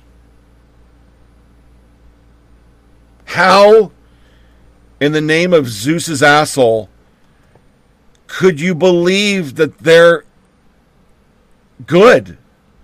How can you think those are good people? I don't even understand. I mean, the media is outright lying about what's going on. They've been lying since day one. Here's a long segment of them saying the federal officers are to blame. Policy is important. Laws are important. Budgets are important. But you know what's important also is what kind of values are you communicating? Bingo. This guy has generated a sense out there that people are waking up to, that he ran by deliberately dividing people from the moment he came down that escalator. And I think people are now going, I don't want my kid growing up that way. Barack Obama and Joe Biden producing something of a talk show as they figure out new ways to campaign during the COVID crisis. 100 days to go. Let's talk about the election with our roundtable. Chris Christie joins us this morning, along with Rahm Emanuel, Yvette Simpson, the CEO of Democracy for America, and Republican strategist Sarah Fagan. And Rahm, let me begin with you. We saw that series of moves by the president this week, canceling his convention in Jacksonville, bringing the coronavirus briefings back, promoting wearing a mask for the first time in months. You told the New York Times the president has been mugged by reality. What did you mean by that? Well, the fact is he's trying to spin himself out of a situation, and he has not prepared America. He declared that's not, let me get back to this one point, all these flip-flops you talked about. His first flip-flop, he said he was going to be a wartime president, and he turned out to be anything but that. If this is how America prepares for war, we would be losing in not only the battle, but the whole war. And I think in this situation, he got mugged by reality because he thought he could just spin it out. Keep the numbers low. Don't let the boats in. This will be blowing over by spring. And reality is he needed to nationalize our public health response rather than what he's doing, which is nationalizing our public safety response in cities. And he's got it exactly upside down. And so he is a reality TV star, and reality is encroaching every day on his presidency, and he cannot spin himself out of this problem. And America is waiting for his leadership, which is nowhere to be found. Chris Christie, the president actually made some moves this week that you've been advocating for some time. The question is it enough? Well, listen, not for Rahm, obviously, because if he didn't do them, he'd be criticized for not doing them. And if he does do them, then it's called spin. Now, the fact of the matter is the president made good, smart moves this week, which I think will improve not only conditions in the country, most importantly, for dealing with the coronavirus, but also will improve his electoral chances. And when we were within 100 days of an election, George, both are on the table. I think the president had a good week this week and very little coverage of what he did on drug pricing through his executive orders. That's going to have a real impact for drug costs for people going forward, especially for seniors.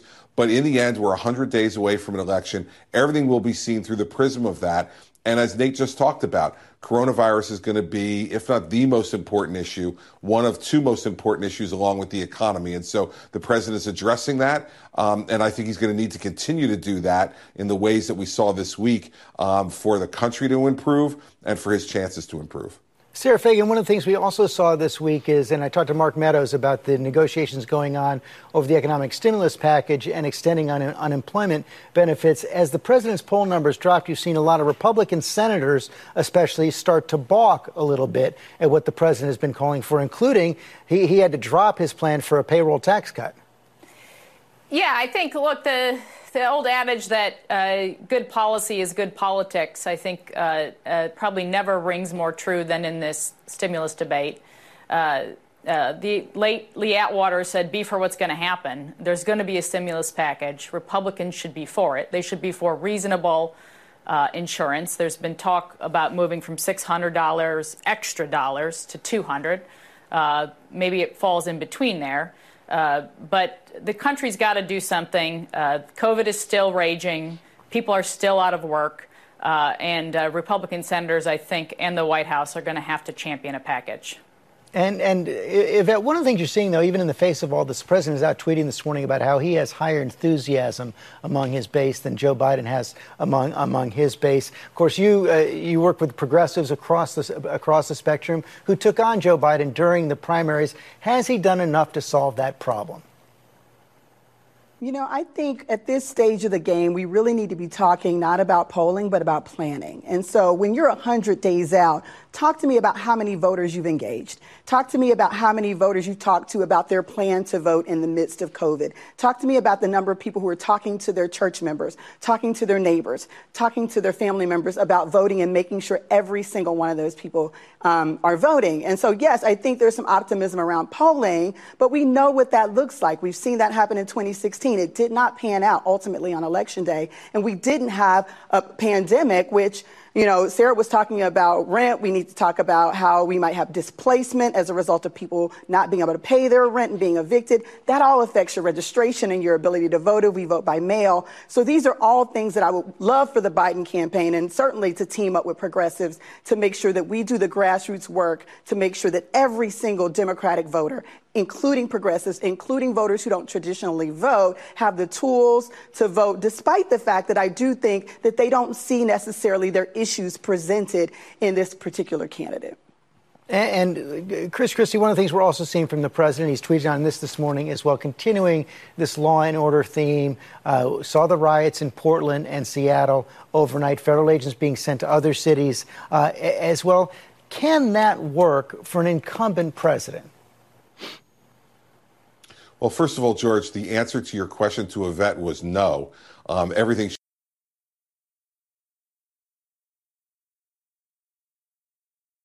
don't feel enthusiastic. I can tell you that the Trump base does feel enthusiastic. And on the law and order issue, I would also say this, that, you know, Americans understand and understood the rightful, peaceful protests that were going on throughout the country in the aftermath of George Floyd's murder. And you see it happening peacefully all across the country. Baseball started this week. You saw baseball players across the nation kneeling prior to the national anthem and showing other symbols in terms of signs on the field, patches on their uniforms, to remind people about how important this issue is to be dealt with in this country and dealt with effectively.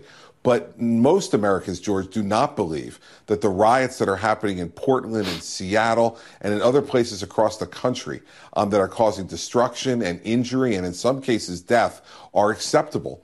And the president is right to address these issues. And if the mayors in those towns are too politically timid to address people who are defacing and destroying their cities, then the president of the United States has to deal with it. And so I do think it's an effective thing to do. I don't know whether it's going to make sense politically or not for him, George, but it's his responsibility as president if the mayors are willing to walk away from their own responsibility, not to support peaceful protests, but to stop violent riots. Rahm Emanuel, hold on, let me go to Rahm because he was a mayor of one of those cities where the president is sending agents. Well, first of all, I'll answer that, and then I want to go back to one political point, George. One is you have to be very clear. The police and the superintendent of that police department are in charge because the federal operation undermines community policing. If they're in coordination with the local police department and the police department's in charge, that's one aspect of how to deal with crime or, in the situation of Portland, Seattle, destruction of federal property. Second is, I think it's a bit ironic for the administration on 2 points. One is they're holding back burn grants for police departments across the United States for the last 3 years, and now to say all of a sudden they're for public safety and for law and order is a bit ironic. Second is, I don't understand the Republicans. Somehow wearing a mask is an infringement on your personal liberties and freedoms, but sending in paramilitary troops uphold American values. That will never work. Hold on. For the other thing on politics, we have two very big points here, George. One is the president says he has enthusiasm. Joe Biden has the biggest coalition that has ever been put together in recent memory for a Democrat. Second is the popular vote is no longer in doubt. Biden's going to win the popular vote. Trump has no chance at that. The question is the electoral vote. And if you look at the states where that is, Biden is also building a very broad metropolitan majority between the suburban and urban efforts. And what he's trying to do out west is break up that suburban-urban coalition and try to lure suburban voters away. And it's not working because his reaction is actually pushing suburban voters into the Democratic column.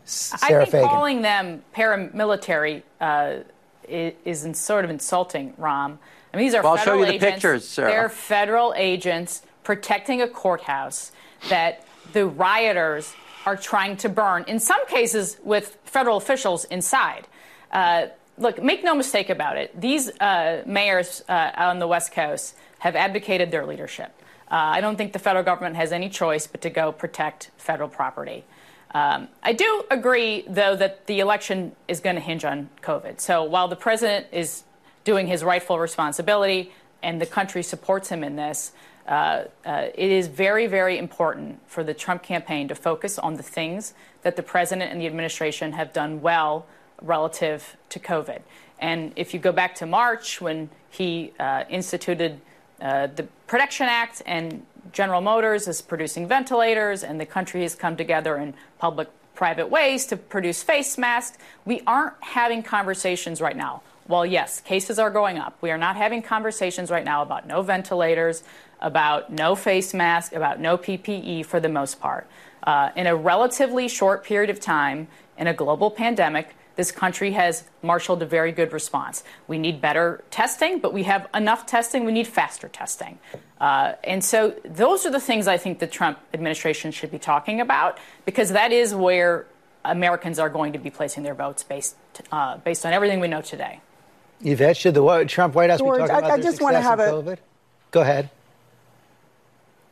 George, I just wanted to jump in on the conversation about Portland. And I do agree with Ram about the way we characterize these individuals who are unidentified largely, coming in from the outside. Portland looks like a war zone. It looks like an autocracy. It looks like a regime that is not a democracy right now. It looks authoritarian. And the idea that you're trying to protect structures by destroying bodies of people who are protesting. You have moms on the front line. People are showing up with bruises. This is America.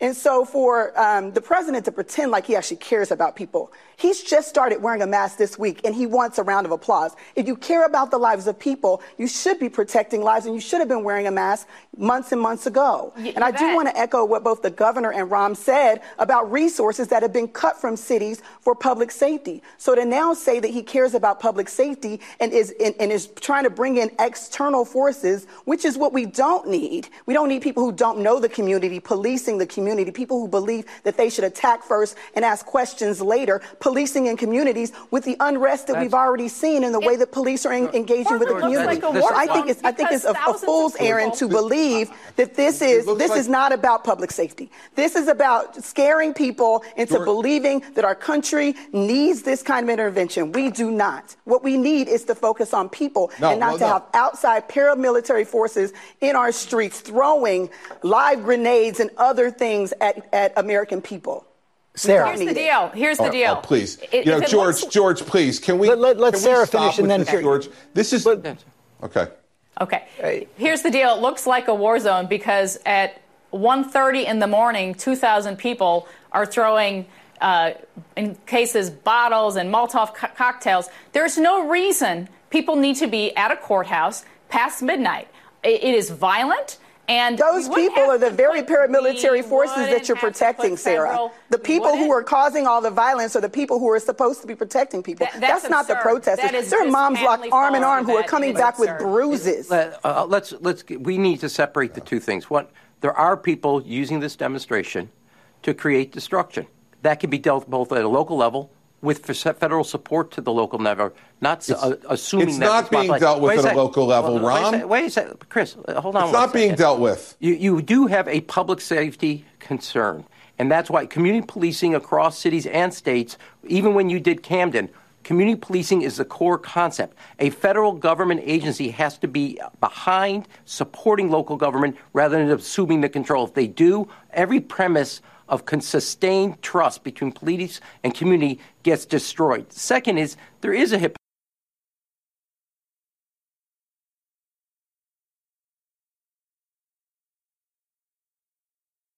protest. And what's happening is a split screen. You have people talking about public safety, about legitimacy, and then you have what is a very good friend, John Lewis, who was the conscience of the Congress. He is leaving now our lives, who woke America up to its moral responsibility. And then the response, as people are actually exercising the First Amendment, is to use paramilitary forces to crush Chris. This should wake everybody up. Chris Yeah, listen, it is insulting, George. It's insulting to say that what's going on in Portland and Seattle is what America's supposed to look like. It's further insulting to compare the peaceful protesters that were locking arms with police in Camden to protest rightfully police brutality with the people who are throwing Molotov cocktails and destroying property in Portland and Seattle. And I agree with Ram. If the local police would step up and do the job and control the destruction and the violence, then there would be no need for federal agents to come in. But when they show they can't, that shows that community there is no need for them to come in. You don't see that happening. You don't see that happening in Camden.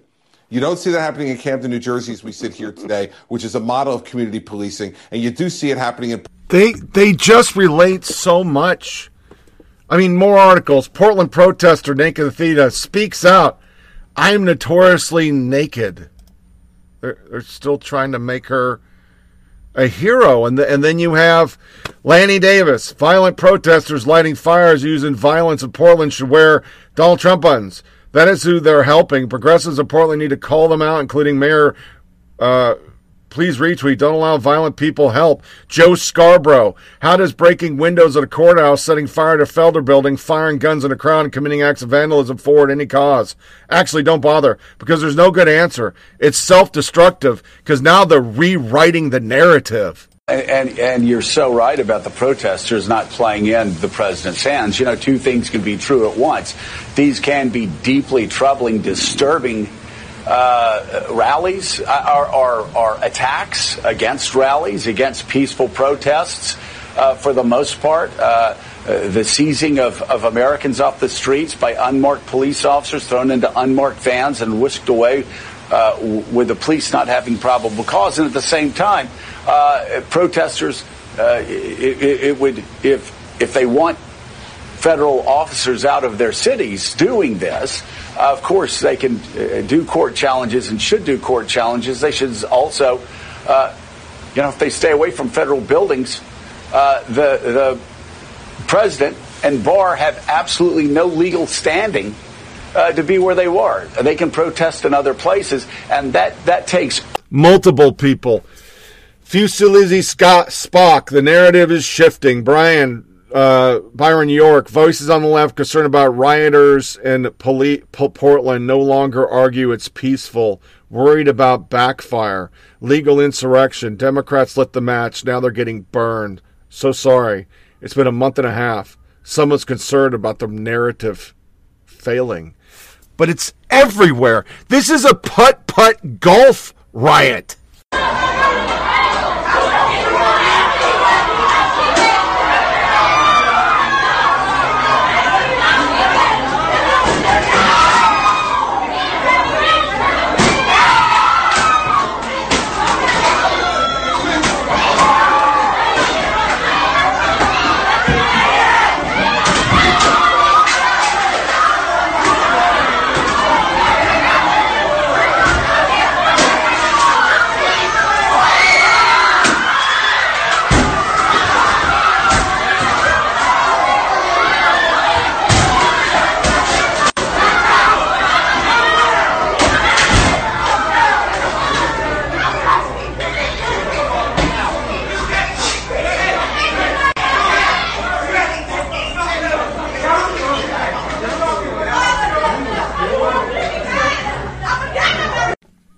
I just, once again, I don't understand how a political party, how the media could justify this. You're the same people that said any fucking Tea Party protest was white supremacist violence. There were terrorists.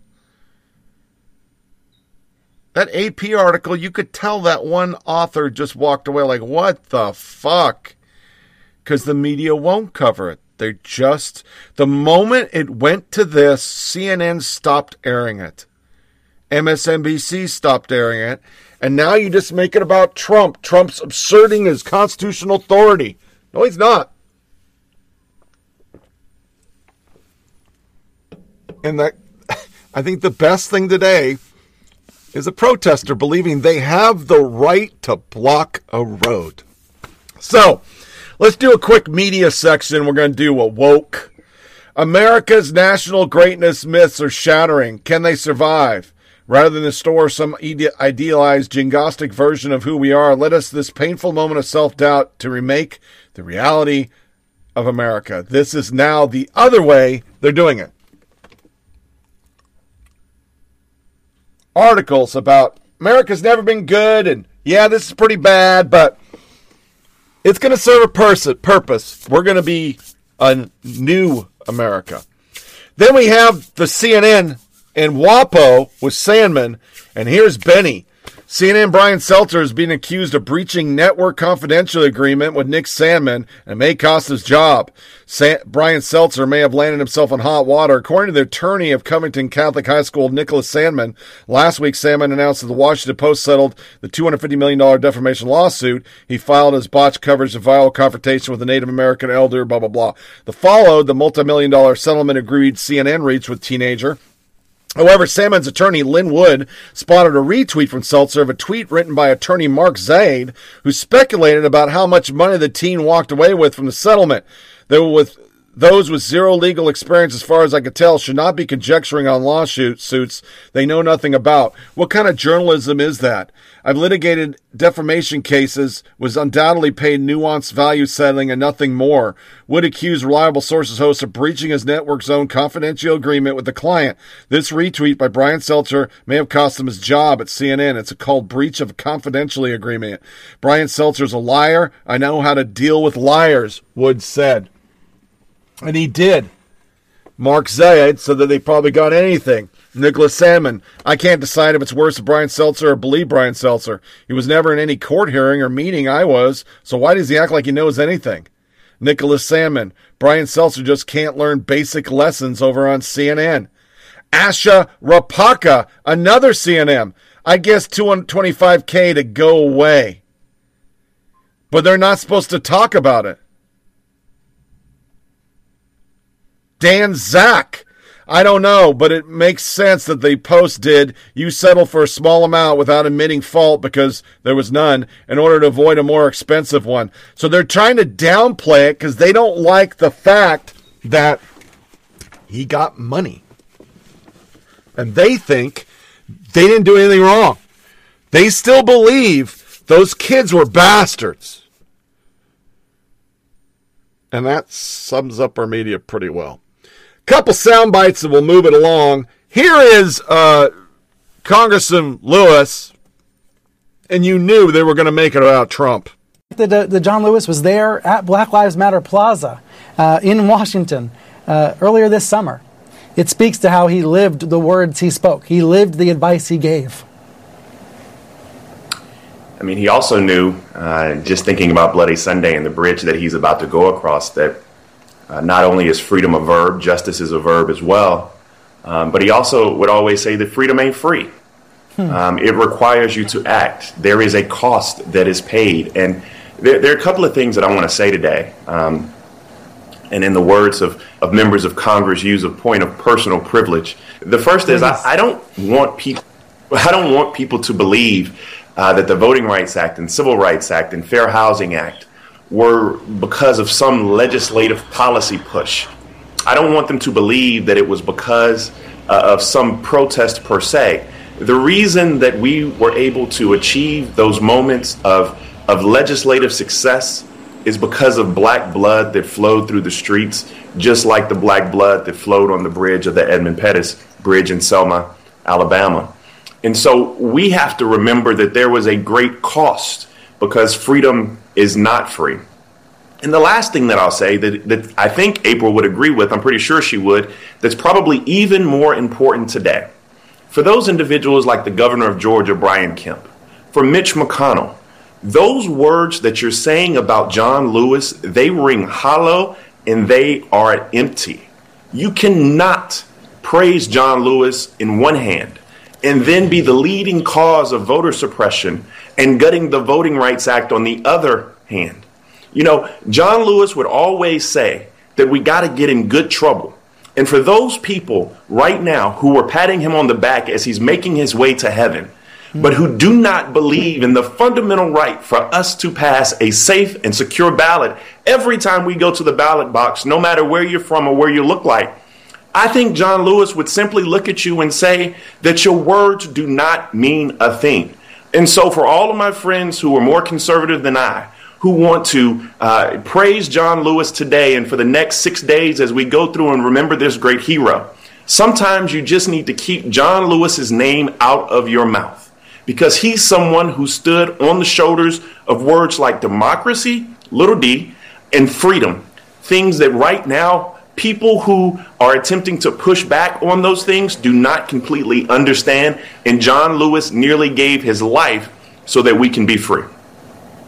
But when Congressman Lewis passed, there were those asking the President of the United States to say nothing, saying that they did not want his voice, his tweets, his words, to ruin the moment, if you will, to ruin the tributes.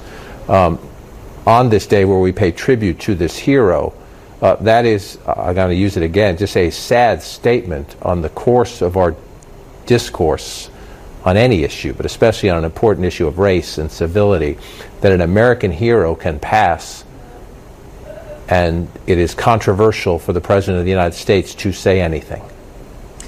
Yeah, and John Lewis himself was saddened by this fact. He, of course, did not go to the inauguration of Donald Trump. He lamented the lack of moral clarity, moral leadership in this White House, fitting that he is pausing by the memorial to Martin Luther King as well as other founding fathers of this nation. And that is who he was. He was one of the founders, and it's fitting that we celebrate him in this way today. He was certainly saddened by what he has seen as a real, I think, degradation of the political discourse. Man, this is not a day for politics. It's not why I said it, but we're seeing so much history.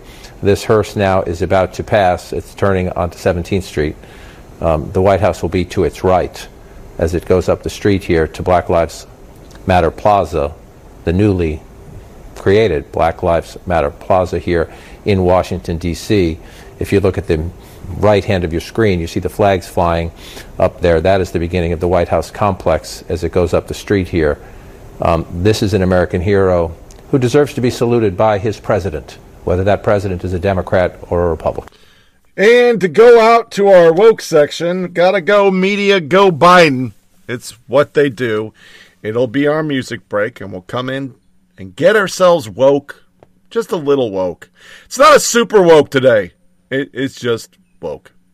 As the campaign endgame begins to play out over the next 100 days, we will see an all-out political war unfold between the Trump and Biden camps and their surrogates. So, who better to turn to than a couple of veterans of such wars to give us an idea of what to expect? We have Democratic strategist David Plouffe, who's, of course, the campaign manager to Barack Obama, then senior advisor to President Obama, so he's no stranger to all of this, and senior strategist to Mitt Romney's campaign, Stuart Stevens, now, of course, a member of the Republican anti-Trump Lincoln Project and author of It Was All a Lie, How the Republican Party Became Donald Trump. I think that more than enough people to defeat Donald Trump, in my view, have decided they don't want to rehire him. So Biden's job now is to make sure you keep some pressure there, but I think events largely will do that. I saw this poll where the Monmouth poll, where Donald Trump had a very unfavorable 48%. I've never seen anything like that. It's sort of like Eastern Bloc countries. They're going to run, and I think are running, a racially tinged campaign, unlike anything we've seen in modern politics by a president or a nominee of a party. It's very reminiscent of George Wallace. Do they have confidence that Donald Trump is going to set the conditions so that their life can get better? I don't think he can. You guys were as good as I thought you'd be. All I'm saying is, and I think Congressman Lewis would echo it in that wonderful voice where he always spoke with a kind of biblical shout. He was a little guy, but his voice was so strong. If you want to end this reign of terror, this reign of error, in terms of COVID, you've got to vote. And the idea that somehow or another, because one thinks that Trump is an idiot or he's he's a racist, whatever one might think, it's not going to matter if what happened in 2016 happens again. Yeah. And I just want to make the point that this president won the presidency in terms of the Electoral College, but he did not get the popular vote. So that is a point to be made. And also, John, when you said that we're crazy if we think that this is the end of this election, we're looking at these polls today. Let me just show you something I saw on Axios today. It says, it was a tweet. Now may be a good time to remember that a Gallup poll, general election poll, released July 26, 1988, gave Michael Dukakis a 17-point lead over George H.W. Bush, the Republican nominee. In November, Bush won 426 electoral votes and carried 40 states. So you're right, 100 days, that's an awful long time to go. Michael, I'm going to give you the last word here as you button all of this up and what we have to look forward to these next 100 days. I have two things I want to say very quickly. One, if you're not listening to what my good friend John Meacham just said, you're going to miss this election. You're going to miss the next 100 days. How he just framed this moment is exactly what we're in. This is the culmination of 64 and 68 manifest in 2020. Number two, yes, demographics change, but attitudes don't. Attitudes are nurtured, they're formed, they're inculcated in future voters. So while the numbers say, yes, Biden's up by 11, 7, 12, he can be up by 20, he could be down by 400 electoral college votes come November. So there's a lot of work that people have to do. Democrats have to get their head out of the sand about this election. Listen to what Meacham just said, because he just framed it for you. Now figure out how you're going to go into this November to get that vote turned out so that the electoral college numbers, along with the popular vote, align in such a way that your candidate. I do want to ask you about the business at hand, which, as we know from the White House and from Leader McConnell's office, is this bill they plan to introduce tomorrow to provide another round of aid. You opposed it earlier this week. Are you on board now? I am not. Well, we have right now two simultaneous national crises. We have a global pandemic. It is serious. It has taken the lives of over 600,000 people. We need to do significantly more to fight the disease. At the same time, we have an absolute economic catastrophe. We have over 44 million Americans have lost their job, and we have got to get America back to work. Unfortunately, I just listened to your interview with Speaker Pelosi. Her objectives are focused on neither of those. Her objectives are shoveling cash at the problem and shutting America down. And in particular, you look at the $3 trillion bill she's trying to push. It's just shoveling money to her friends and not actually solving the problem. Our objective should be Americans want to get back to work. They want to be able to provide for their family. They want to be hopeful for the future. And unfortunately, Margaret, I think we're seeing Democrats, we're seeing Democratic governors, we're seeing Democratic mayors. But what specifically? Because in terms of the unemployment benefits, do you object to providing any kind or any amount of federal boost to unemployment at this point? Because not everyone is choosing to be out of work. The policy that Nancy Pelosi and the Democrats are pushing adds an additional $600 a week of federal money to unemployment. We have the unemployment system. Right, and McConnell wants to take it down to 70% of prior wages. The problem is, for 68% of people receiving it right now, they are being paid more on unemployment than they made in their job. And I'll tell you, I've spoken to small business owners all over the state of Texas who are trying to reopen, and they're calling their waiters and waitresses, they're calling their busboys, and they won't come back. And of course they won't come back because the federal government is paying, in some instances, twice as much money to stay home. But you're open to a lesser amount? What we ought to focus on, instead of just shoveling trillions out the door, we ought to be passing a recovery bill. Now, what's a recovery bill? A recovery bill would be lifting the taxes and the regulations that are hammering small businesses so that people can go back to work. A recovery bill would suspend the payroll tax, which would give a pay raise to everyone in America who's working. That actually gets people back to work. Well, the Treasury Secretary said this morning that you could have 5, 6, 7 other bills coming along that include things like a payroll tax. But this time, unemployment in particular is something that he said needs to be extended. And according to our latest CBS poll, it's very popular.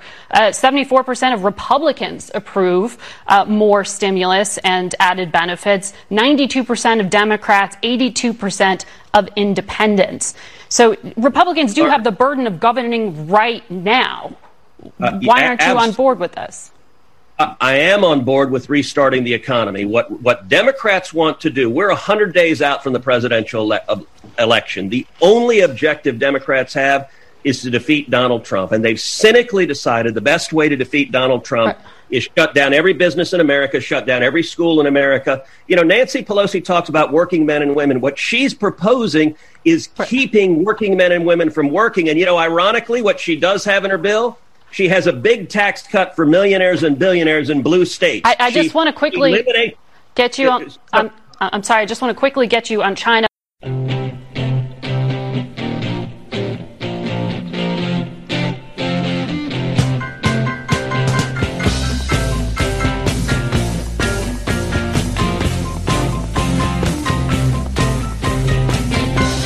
Poking at the media bubble, one podcast at a time.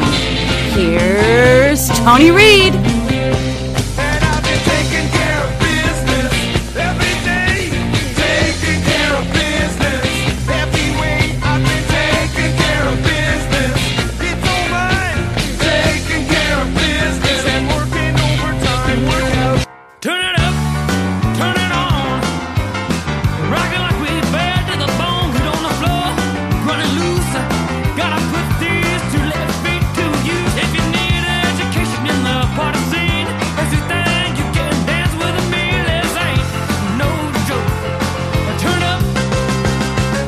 Let's get woke.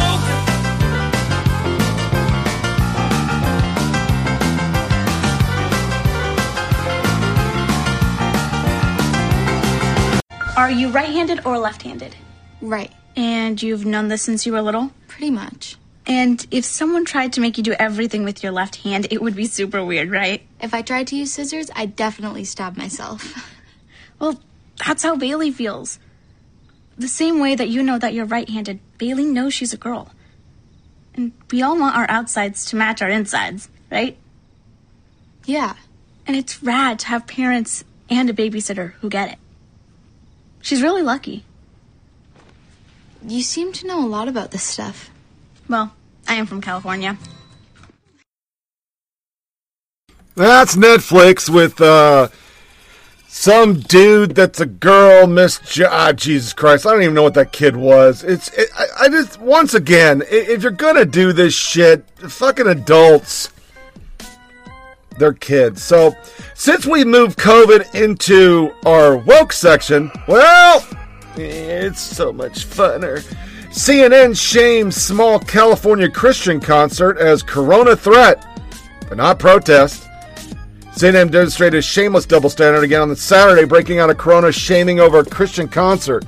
Here's their tweet. Video from a Northern California outdoor religious concert shows hundreds of people crowded together, most of them not wearing masks, drawing criticism from the local health department that say the gathering violated state coronavirus rules. Twitchy highlighted one obvious retort CNN received, a picture of Los Angeles Mayor Eric Garcetti communing with protesters shoulder to shoulder, no mask. But the Christians get treated differently. CNN reporter Alexander Meeks and Jason Hanna went on to Tis Task Force, video for North California outdoor religious, hundreds of people crowded together, blah, blah, blah, blah. Christian music, a faith event in Redding to self-quarantine for 14 days. While outdoor faith gatherings are allowed, this event did not allow state guidelines such as people staying 6 feet apart and wearing masks, and therefore they put the community at risk. The event was publicized by Hold the Line, a faith-based political activist movement created by Sean Fecht. I don't know how to say his name. A Christian worship musician in Northern California ran lost for a seat. Video obtained by a CNN affiliate, KRCR, shows people crowds singing or standing close together near the bridge along the Sacramento River, most without masks. Fucked or whatever his name is, did not respond to CNN requests for comment, but he asked their supporter on Facebook to wear a mask and socially distance. After attacks on social media, Folk posted an online statement defending it.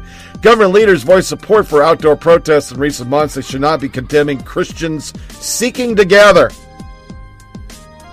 Yeah. But it was a big theme. Facebook told Christian.org that man's death threat were not policy violation. A Florida man sent death threats to respected conservative organizations on social media, and while the government took them seriously, Facebook moderators report did not. Facebook claims to protect its users, blah, blah, blah, but the American Family Association, which I've signed petitions for, especially the bathroom, Chase Davis of Pompano Beach, Florida, will reportedly serve time at federal prison for publicly threatening to kill employees of the socially conservative AFA in the summer of 2019, which you did not hear in the press. A press release detailing the event states that Chase Davis threatened AFA staff members by saying the following on Facebook: "I'm coming to Tupelo unexpected with a group of people, and we're going to kill every single person who runs your group. You are the most disgusting people in America. I put together a group to have your pieces of shit obliterated in dust. Yes, I literally mean killing all of you. You people are nothing but disgusting, worn out, and old excuses for human life." According to the press release, AFA reported the threat to Facebook, but were told that the threat was not a violation of policy. Of course it's not. Telling Christians are going to die, big fucking deal. Then you got Don Winslow. You can't be pro-life and advocate kids going back to school in a pandemic. You see that logic? I don't see that logic. Even Fauci, even everybody, fucking Bill Gates said they got to go back to school. Andrew Cuomo's the next one. Video from a concert held in Southampton on Saturday show egregious social distancing violations. I am appalled. Department of Health to conduct an investigation. We have no tolerance for illegal, reckless endangerment of public health. Storm Paglia. So this is not okay? Protests and riots are... You're appalled? You went to Georgia and didn't wear a mask? They're just protesting, somebody said. Calm down. If they held it at a nursing home, you'd be cool with it.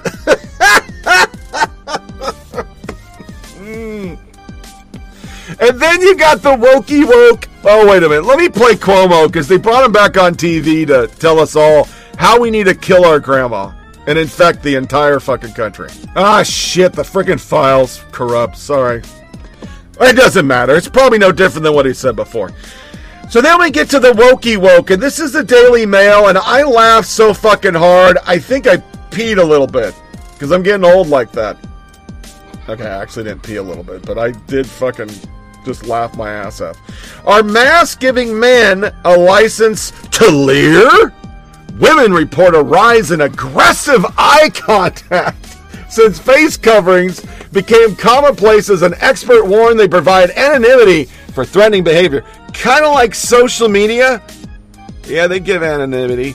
You know, before I read this article, I think this is pretty aggressive. It wasn't taken down from Twitter. This lady told little kids she hopes they all die. They're not supposed to wear them. That's not true. Yes, it is. Yes, it is. Even the school requires children under the age of 10 not to wear them. So why would I make them wear them? Why? It's being ridiculous. You're so ridiculous. All die. You take care of yourself. Bye. All die. You're going to kill me. That's such a great thing to say to somebody. But I'm wearing a mask. Yeah. Good for you. Bye. Yeah, that's the conduct we get, because mayors and Democrats and the media, they tell people to do that. But you don't hear any stories about how their violent rhetoric is making people tell little kids they should die. So, but let's get back to leering. Women online are reported a rise in aggressive eye contact. Social media users sharing stories. UN Women UK executive director said she's aware of the mask. Clem Barnett told Female, I guess it's a site, we need to create an understanding. A behavior like unwanted and persistent staring is intimidating. This is all UK. Women across the country reporting a rise in aggressive eye contact since the introduction of face coverings in some public places. New laws introduced over the weekend force customers to wear them and everywhere because they're liberal and more liberal than us. But many women have been sharing stories online of aggressive eye contact and hard staring, with one tweeting, "Grown men staring at you with a mask on is worse than when they don't have a mask." UN female UK Executive Director Claire Barnett told Female, "As we work to build back better. Jesus fucking Christ, that's Biden shit. Following lockdown, we need to prevent the lack of witness of antisocial behavior due to less populated public space." Did he co-opt that from the left? "This will require widespread changes in attitudes and behavior, creating an understanding." Shut the fuck up. So here are some of the goddamn tweets that they put up. "Seriously, we're all wearing masks and some men still keep staring. It's wrong." Tamara. Oh, that was Regina Faflaga. Tamara. "Do men realize that masks don't cover their eyes so we can still see them staring like creepy pieces of shit?" Whore done it. She spelled it like a whore. "A jaunt through downtown revealed men do not understand the anonymity of masks. The masks do not cover your eyes. I can still see you staring at me, you fucking idiots." What the fuck? Men staring at you in masks are even more creepier because you just can't see them bulging out their fucking eyes. Do these men know that staring into eye thing is weird with these masks on? Like, no. Grown men stare. Oh, Jesus fucking Christ. Many women taking to share their experience. She explained as part of the campaign to make UK public safer. We're hearing reports of rising harassment and threatening behavior in the streets and transport, in addition to clearly documented rising domestic abuse. And I'm not reading the rest of this. They're literally, they break down why you should wear a mask. And these are a couple fucking women who thought somebody looked at them and it hurt their feelings. Jesus fucking Christ. But it's not as stupid as this. I can't tell if this is satire or serious. It seems like it's serious. It's not to eat with a mask.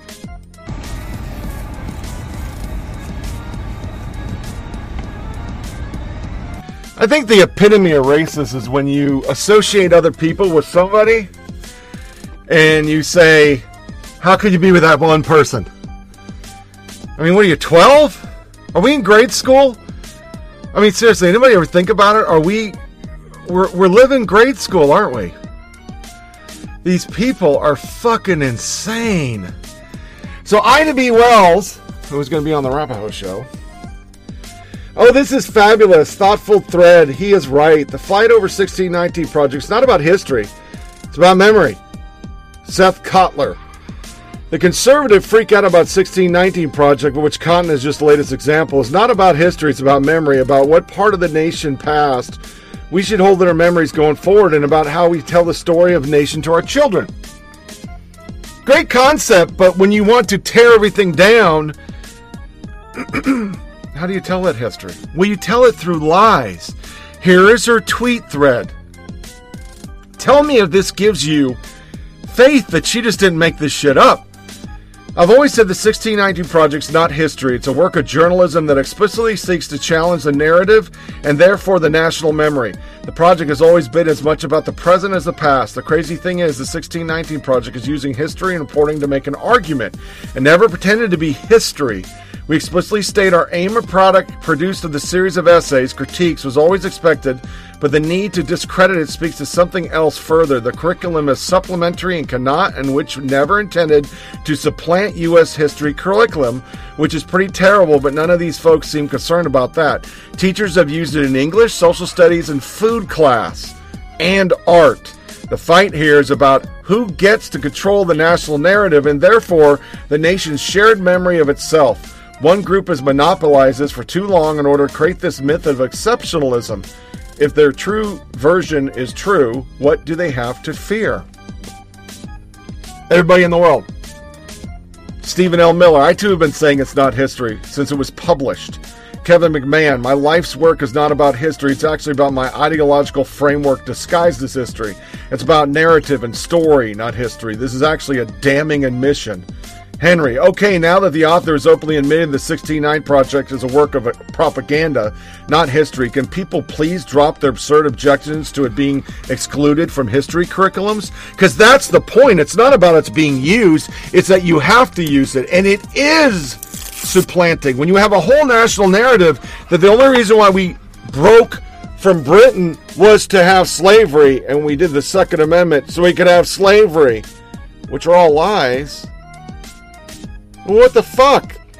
But it's always narrative with the left. From blacks are hunted down by cops to voter suppression. Stacey Abrams to feature an upcoming documentary from Amazon Studios on voter suppression, which was proven to be false. There was no voter suppression. She lost. But the narrative has been, since then, she lost because of racism. Then we have California State University to require students to take ethnic studies or social justice so they can graduate. ABC News reports the School Board of Trustees approved the measure on Wednesday with 23 campuses.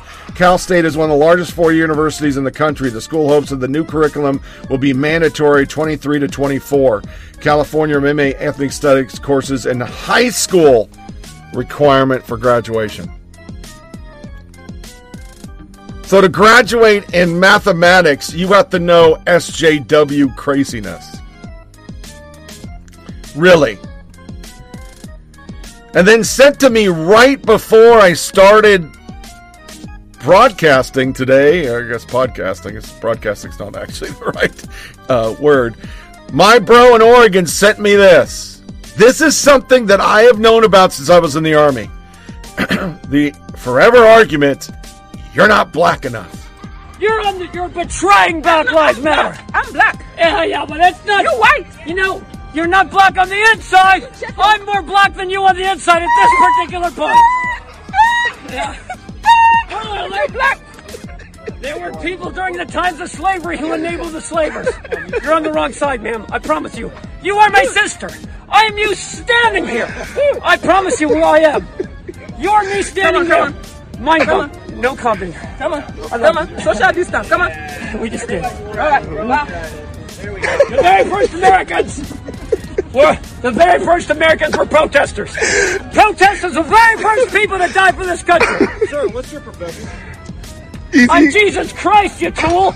My profession is to save the world from goddamn assholes like yourself. Can I see your ID? Please. Yeah, you really want to? That's how crazy we've gotten. In the Army, it was black people telling other black people they're not black enough. Now it's white liberals saying it. So to some gay shit mixed in with our everything's racist, glad Sarah Kate Ellis, LGBTQ plus voters could decide key 2020 races. They're basically saying the 5.9 million cast their vote. And they're admitting in here how small a group they are. But yet they want 25% representation on TV. I mean, does that make any fucking sense? Anybody? I don't think so. Rideshare profiles with LGBTQ symbols canceled more often by drivers. Now drivers of rideshare are homophobic because they won't pick the people up. Now, I just want you to think for a second. This is my car, and I don't want my car trashed. And sometimes rowdy people do this, and you learn that this demographic does more than that demographic. It's your car. But once again, narrative, agenda, you will. Anti-LGBTQ plus professor found dead at North Carolina. Mike Adams. And, you know, I was going to try to not tucker, but I'm going to tucker. One of the most outspokenly conservative professors in the United States died last week. There are not many. Mike Adams taught at the University of North Carolina, Wilmington. He was direct about his views, historical record. Here's a clip of Adams describing what he thought political weapon for them to shut down speech that they can't rebut. I've got a definition, by the way, for hate speech. I think it's speech that the left hates because they lack the intelligence to rebut it. It's one thing for a talk show host to say that, but you can imagine the response when a professor says it. For articulating his beliefs, Adams faced never-ending harassment. After he criticized the tyrannical behavior of the governor of North Carolina during the coronavirus shutdowns, thousands petitioned for his removal. And in the end, the mob won. The University of North Carolina Wilmington forced Adams into early retirement. His last day would have been next week. Well, last week, Adams apparently shot himself. But it wasn't enough. The media continued. The professor behind vile, racist, and sexist tweets found dead in North Carolina home. That's real. BuzzFeed ran a story with this headline, quote, "A professor who was known for his racist, misogynistic tweets was found dead in his home." Imagine doing something like that, writing something like that about a dead man. They didn't think twice. That's who they are. And that's what they do to you for the decades, and it's very clear, it couldn't be clearer. Children raised by married parents vastly outperformed children who weren't. On every scale. On average, they're happier, healthier, more successful, they're paid more, they're not in jail, they graduate. So we should be very concerned about a new Senate report. It shows the demise of two-parent households has accelerated dramatically in this country. One notable collapse is the percentage of young women who are married. That's dropped from 71% in 1962 to 42% in 2019. The result of this, people aren't getting married, but they're still having children. That means a massive uptick in out-of-wedlock births. Out-of-wedlock births rose from 5% of all births in 1960 to 40% of all births today. Heather McDonald is the author of The Diversity Delusion. She studied these trends carefully, and we're happy to have her on the show tonight. So, Heather, the first thing I notice, and I think it's the science on this is so clear, I don't think there's even a debate about it, but I noticed that in affluent neighborhoods like the one I've spent a lot of my life living in, not one person will judge out-of-wedlock births, but there are no out-of-wedlock births. Everyone's married and has kids within marriage. What does that tell you? It tells you that the elites have lost faith in the bourgeois values that they practice but are not willing to articulate because they believe that somehow they're associated with white supremacy. We've been hearing a lot, Tucker, about this white privilege meme. That's a poisonous fiction. Here's the real class divide in this country. And sadly, it's also a race divide. The likelihood of growing up with two married parents. I'm going to break a massive feminist taboo here and say that males matter, that fathers matter, that fathers bring a set of values and norms to child rearing, whether it's self-reliance or self-discipline, honor and courage, on average, that complement what mothers can bring. Of course. And when you lose that symmetry and that emotional support for children that goes so far beyond economic support, which is largely irrelevant, it's the fact that you have twice as much kinship support, and the two parents can spell each other when one is exhausted. That's what results in successful children. And the anarchy that we've lived through with the looting and the rioting of the last month, Tucker, has been preceded by a more slow-motion anarchy and breakdown, which is the breakdown of the family, because our prisons today are filled almost exclusively with fatherless men. I can't think of any national politician who would say that. I mean, Barack Obama talked about fathers. I don't think he ever once mentioned marriage because unmarried mothers are a core constituency in his party. Other than maybe, I'm serious, Kanye West, I can't think of anybody who's ever said anything like that. Why? The feminists rule our discourse. You're not allowed to say that men matter. I mean, it's just... you believe survivors, believe that they live in a rape culture. I will say, though, that before he was elected president, Barack Obama in 2008 gave a Father's Day speech from Chicago that I urge all your listeners, but I urge in particular the so-called progressives to read, where he gave the facts that you started with, Tucker, about the much greater chance that fatherless boys end up in prison, end up out of school, end up in gangs. Sadly, Obama did not act on that speech. And the Republicans have not been much better. Part of the problem is that so many of them, if they were married initially, are now divorced. So it's a hard thing to turn this around, but we have to, because the breakdown of the family is the biggest civilizational catastrophe that we're facing today. That is the root of the spiraling crime, insane drive-by shootings that we see in the inner city, and the lack of the destruction of human potential. I couldn't agree more. The science is completely clear. And by the way, just because you're divorced doesn't disqualify you from telling the truth. If you drink too much, doesn't mean you want your kids to be alcoholics. I mean, the whole personal is political, identity is everything is just one of the dumbest ideas we've ever internalized, and we have internalized. Yeah. Heather McDonald, one of our smartest guests ever. Great to see you. Thank you. Thanks. Unfucking believable. It happens every time a conservative person dies. They do all these horrible epitaphs to them. Because I believe our last story, is it? Yeah. Sums it up. Opinion exchange. They got this from Real Clear Politics. Racial justice, the new religion. Since the death of George Floyd, this is by Catherine Kirsten, a movement that condemns America as systemically racist has convulsed our public consciousness. 60 years after the Civil Rights Act, and despite decades of affirmative action, massive social welfare spending, and two-term black president, we are told that white supremacy deforms America today as it has throughout history. The movement to eradicate white privilege manifests its demand to defund police and the toppling of statues.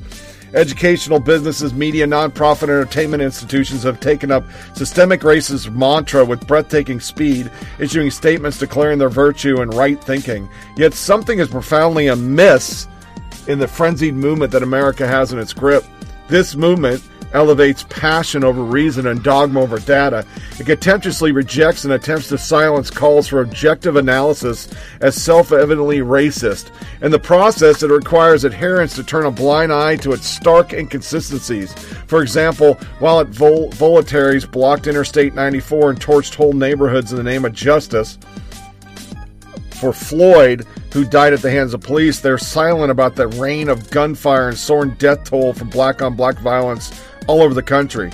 As for Friday, the city in Minneapolis itself had 37 homicides, nearly twice as many, and at least 274 people have been shot, nearly 60% increase.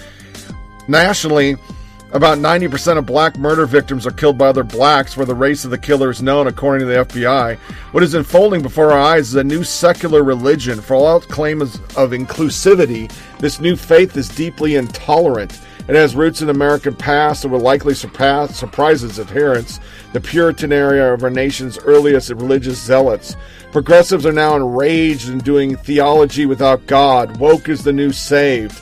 In the words of commentator John Zamarek, parallels abound. One of Puritan theology's core tenets is innate depravity and doctrine that humans are inherently wicked as a result of original sin.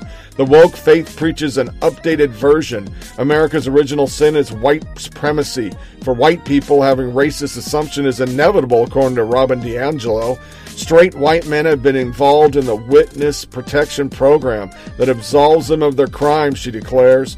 The Puritans divided humans into saved and the damned and the saints and the sinners. The woke faith down does the same, classifying people as either oppressors, white, or victims, non-white and gay. The new faith adherents view themselves as the elect, redeemed as there by a predestined grace. They are convinced they possess a higher truth and are committed to imposing it on others.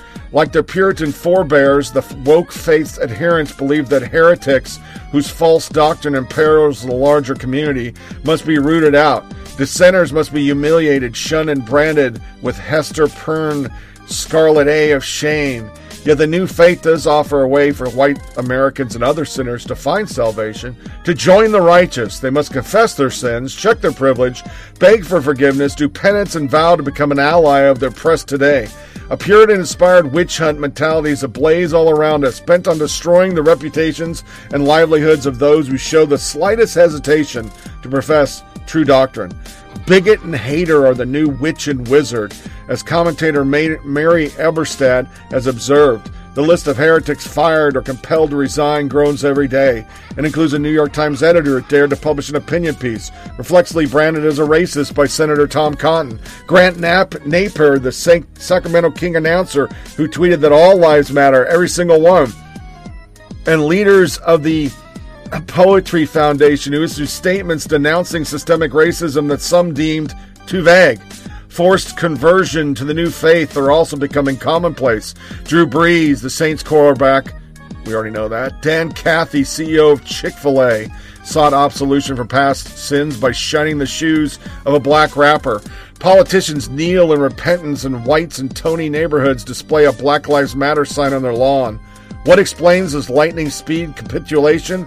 For many people, restless after the COVID-19 knockdown and often knowing little of history or religion, conversion to the woke faith can be part of a search for meaning in our post-Christian society. For corporations, professing solidarity with a new religion is good business. But for the movement's leader, this secular faith offers much more. Its goal is to dismantle as irredeemably racist the sinful nation in which we live, and to build, in the Puritan phrase, a new city on the hill, made in their own image. And god damn, that is so fucking good. Oh my god, that's good. So, in light of that, we're going to do This Is America. And this is a mother that NBC featured who goes every night as people injure federal officers to scream. But the way they wrote it, Black Lives Matter, what we're here. I'm a mom, and I heard George when he called out Mama. That's why I'm here. A Portland mother explains why she continues to protest. Yeah. This is America. Don't catch you slipping now. Don't catch you slipping now. Look what I'm whipping now. This is America. Don't catch you slipping now. Don't catch you slipping now. It's time for the last soundbite. Like the media say when they are pushing fake liberal agenda stories. And This Is America in 2019. Guns in my area. I got the strap. I'm so tired of this! I am so tired! I am sleep deprived because I'm a single mom and I work full time and I have to come and spend my nights with you! Because I can't stand in my own streets and say Black Lives Matter! Black Lives Matter, that's why we're here! We're not here because of some building! We don't care about the building, we don't care about your stupid fence! We care about Black Lives! And I'm a mom, and I heard George when he called out Mama. That's why I'm here. That's why I'm here. Because George called out for his mama. Wish I had you all have moms. Your mom loves you. George's mom loved him. And my kids love me, and I want to go home to them. But they agree that this is important. And it's not about some white ladies, it's not about me, it's about Black Lives Matter. There's so many amazing black women who've been doing this fight for years, and I showed up late. I'm so tardy to this party, but I'm making up for it because I'm so angry. So angry. And black people are allowed to be angry, and who cares if somebody graffitis on this stupid building? We're talking about human lives. I believe zero of that, just for the record. Fucking absolutely fucking zero. And it's a whole write-up that she's so heroic. And she's not.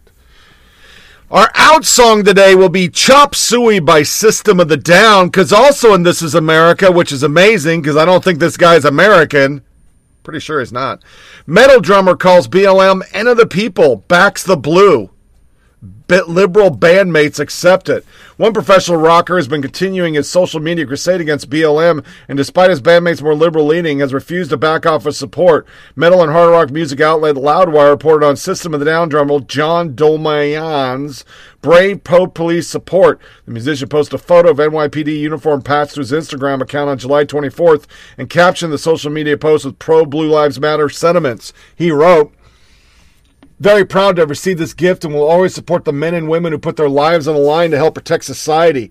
In addition to backing the blue, Dolman also threw out a scathing rebuke of both BLM and professional American sports leagues that have made weak-minded gestures of solidarity with openly Marxist movement.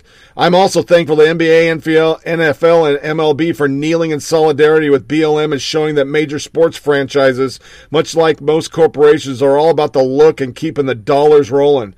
Yep, at very least, we all get a clear picture of who's on our side and who isn't.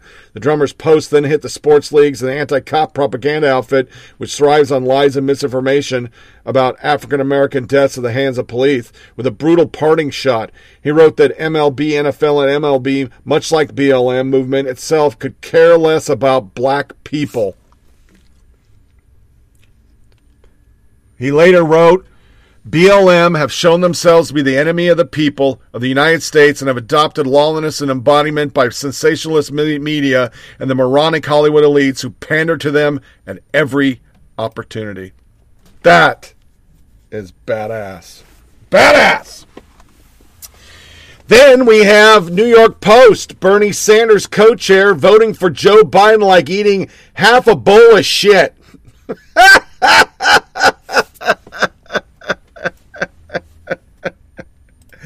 Oh, that's fucking funny. So now we do our sound bite of the day before we close this out. And get ready for the next one, which will be Sunday. We have I fought the law and the law won. Somebody screwing with a cop and takes him down. And a Texas town that rejected Antifa. They all came out. Didn't have pitchforks, but it sure looked like it. Well, my gosh. What can I say except, Debbie, you're going to Paris, and this is the final answer heard all around the world. He's won $1 million. Don't tell me to back up! I'm like fucking rounds! You guys tell me to fucking back up! Or fucking what? Or something! She's going! She's going! Back up! Get away! Get away! Move! Get back! Get back!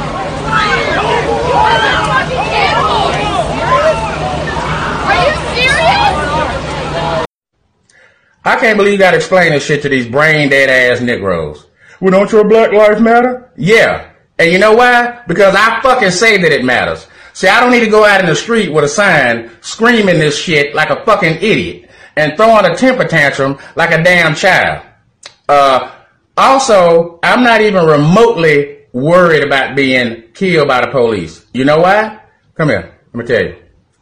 Because I'm not a fucking criminal and I don't go around committing fucking crimes. Also, if I do interact with the police, guess what else I don't do? I don't fight the cops and I don't resist arrest like a fucking moron. I don't know why they always killing us. Really? See, nobody cares about your fucking skin color. Nobody gives a damn about your brown skin. See, it's your fucked up shitty behavior is why people don't like you. That's why I don't like you. You dumb, stupid ass motherfuckers. Good for them. So I want to end on something positive because, you know, this is such a negative show. And here is an article from Debbie Trong. D.C. public school teacher briefly line up body bags, which are trash bags full of garbage, outside school system offices protesting plan that could send them back to classrooms in fall. Mayor Brower expect to announce if schools are partially open later in the week. Didn't work out the way they thought. Comfortably smug. Okay, time to fire these clowns and hire Americans that want job. The curmudgeon. A reminder that DCPS Teachers Union, they're corrupt from the top to bottom. A past president was caught embezzling $5 million. Another one got a DUI, and numerous cases of teachers just passing kids that aren't prepared. Stephen L. Miller hit the angle that a lot of people are hitting now. Cool. Strip them their salaries and benefits and give the money to grocery store workers. Because this has nothing to do with kids or COVID. It's politics. They just want to call it down. They want to close down forever so Trump looks horrible and Biden could get elected. But we've talked a million times. This COVID shit's going to go away with the bathwater. I had a liberal black guy in line. He was in his 70s. He believes all this Black Lives Matter stuff. Believes that white kids are now part of the movement because they've got an education on history. And I was like, well, we all had an education on history. There isn't a kid on the planet that didn't get to learn about civil rights and Civil War and all this stuff. But we hired a black president twice. How could we be more racist? And he didn't have an answer for that. But he even agreed at the end This is horseshit. It'll go away when Biden's president. They won't be playing these fuck games. And there are a whole bunch of teachers out there. You don't want the job? Go the fuck home. So I put it on the end because the entire thing from liberals to conservative was go fuck yourself. Nurses had to go. Grocery store had to go. Cops had to go. Firemen had to go. There was all sorts of people. Garbage men were out picking up garbage.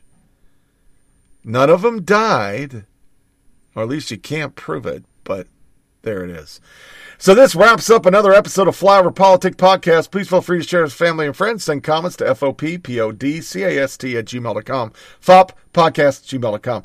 Get the show on SoundCloud, Podcast Addict, TuneIn Radio, Google Play, iTunes, Blueberry, Stitcher, Down, and Pocket Cast. Make sure you check out the Twitter account at fopptonyreed. Our next podcast will be Sunday. I'm going to try to go Sunday, Wednesday from now on. So that'll be 2 August, the year of our Lord 2020. Hope this was an enjoyable podcast. Trying to have a little more organized. The new pewter. I worked out the kinks and got this down. I thank Matt in Oregon for sending some sound bites to me. Once again, this is a user-pushed one. So you got anything, you tell me. Listens have been through the roof. More listens than I ever have. So just send an email to foppodcast@gmail.com. I'll cover whatever you want. Even if it's super liberal, I'll do it. Make sure you disconnect from all your devices. Don't give the yeah-yeahs. And as always, tune in next week. Thank you for listening. And take care. We're going to go out with System of the Down. Chop Suey. Every day in Afghanistan, I played this song.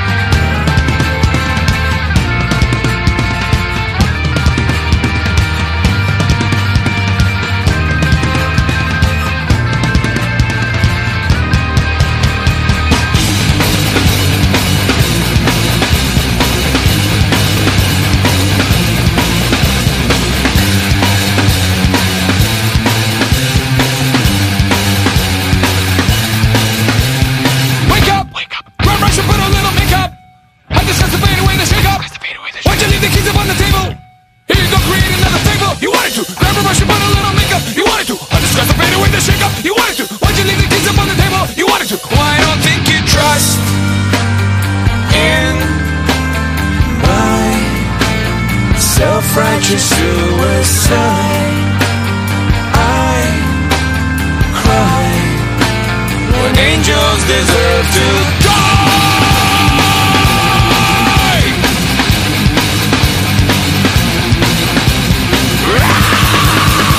Wake up! Grab brush and put a little makeup. I discuss the fade away. Why'd you leave the keys upon the table? Create another fable. You wanted to. Grab a brush and put a little makeup. You wanted to. I discuss the fade away, the shake up. You wanted to. Why'd you leave the keys upon the table? You wanted to. Well, I don't think you trust in my self-righteous suicide. I cry when angels deserve to die. In my self-righteous suicide, I cry when angels deserve to die.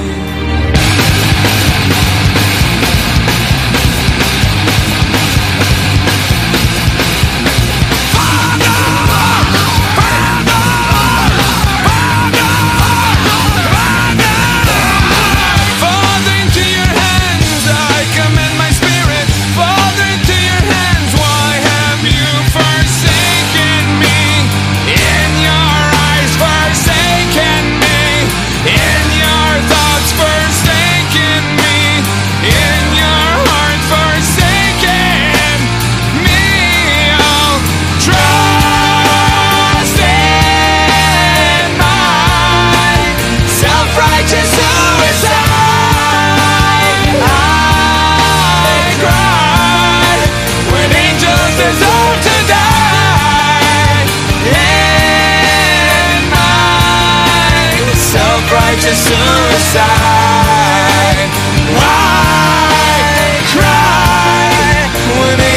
deserve to die.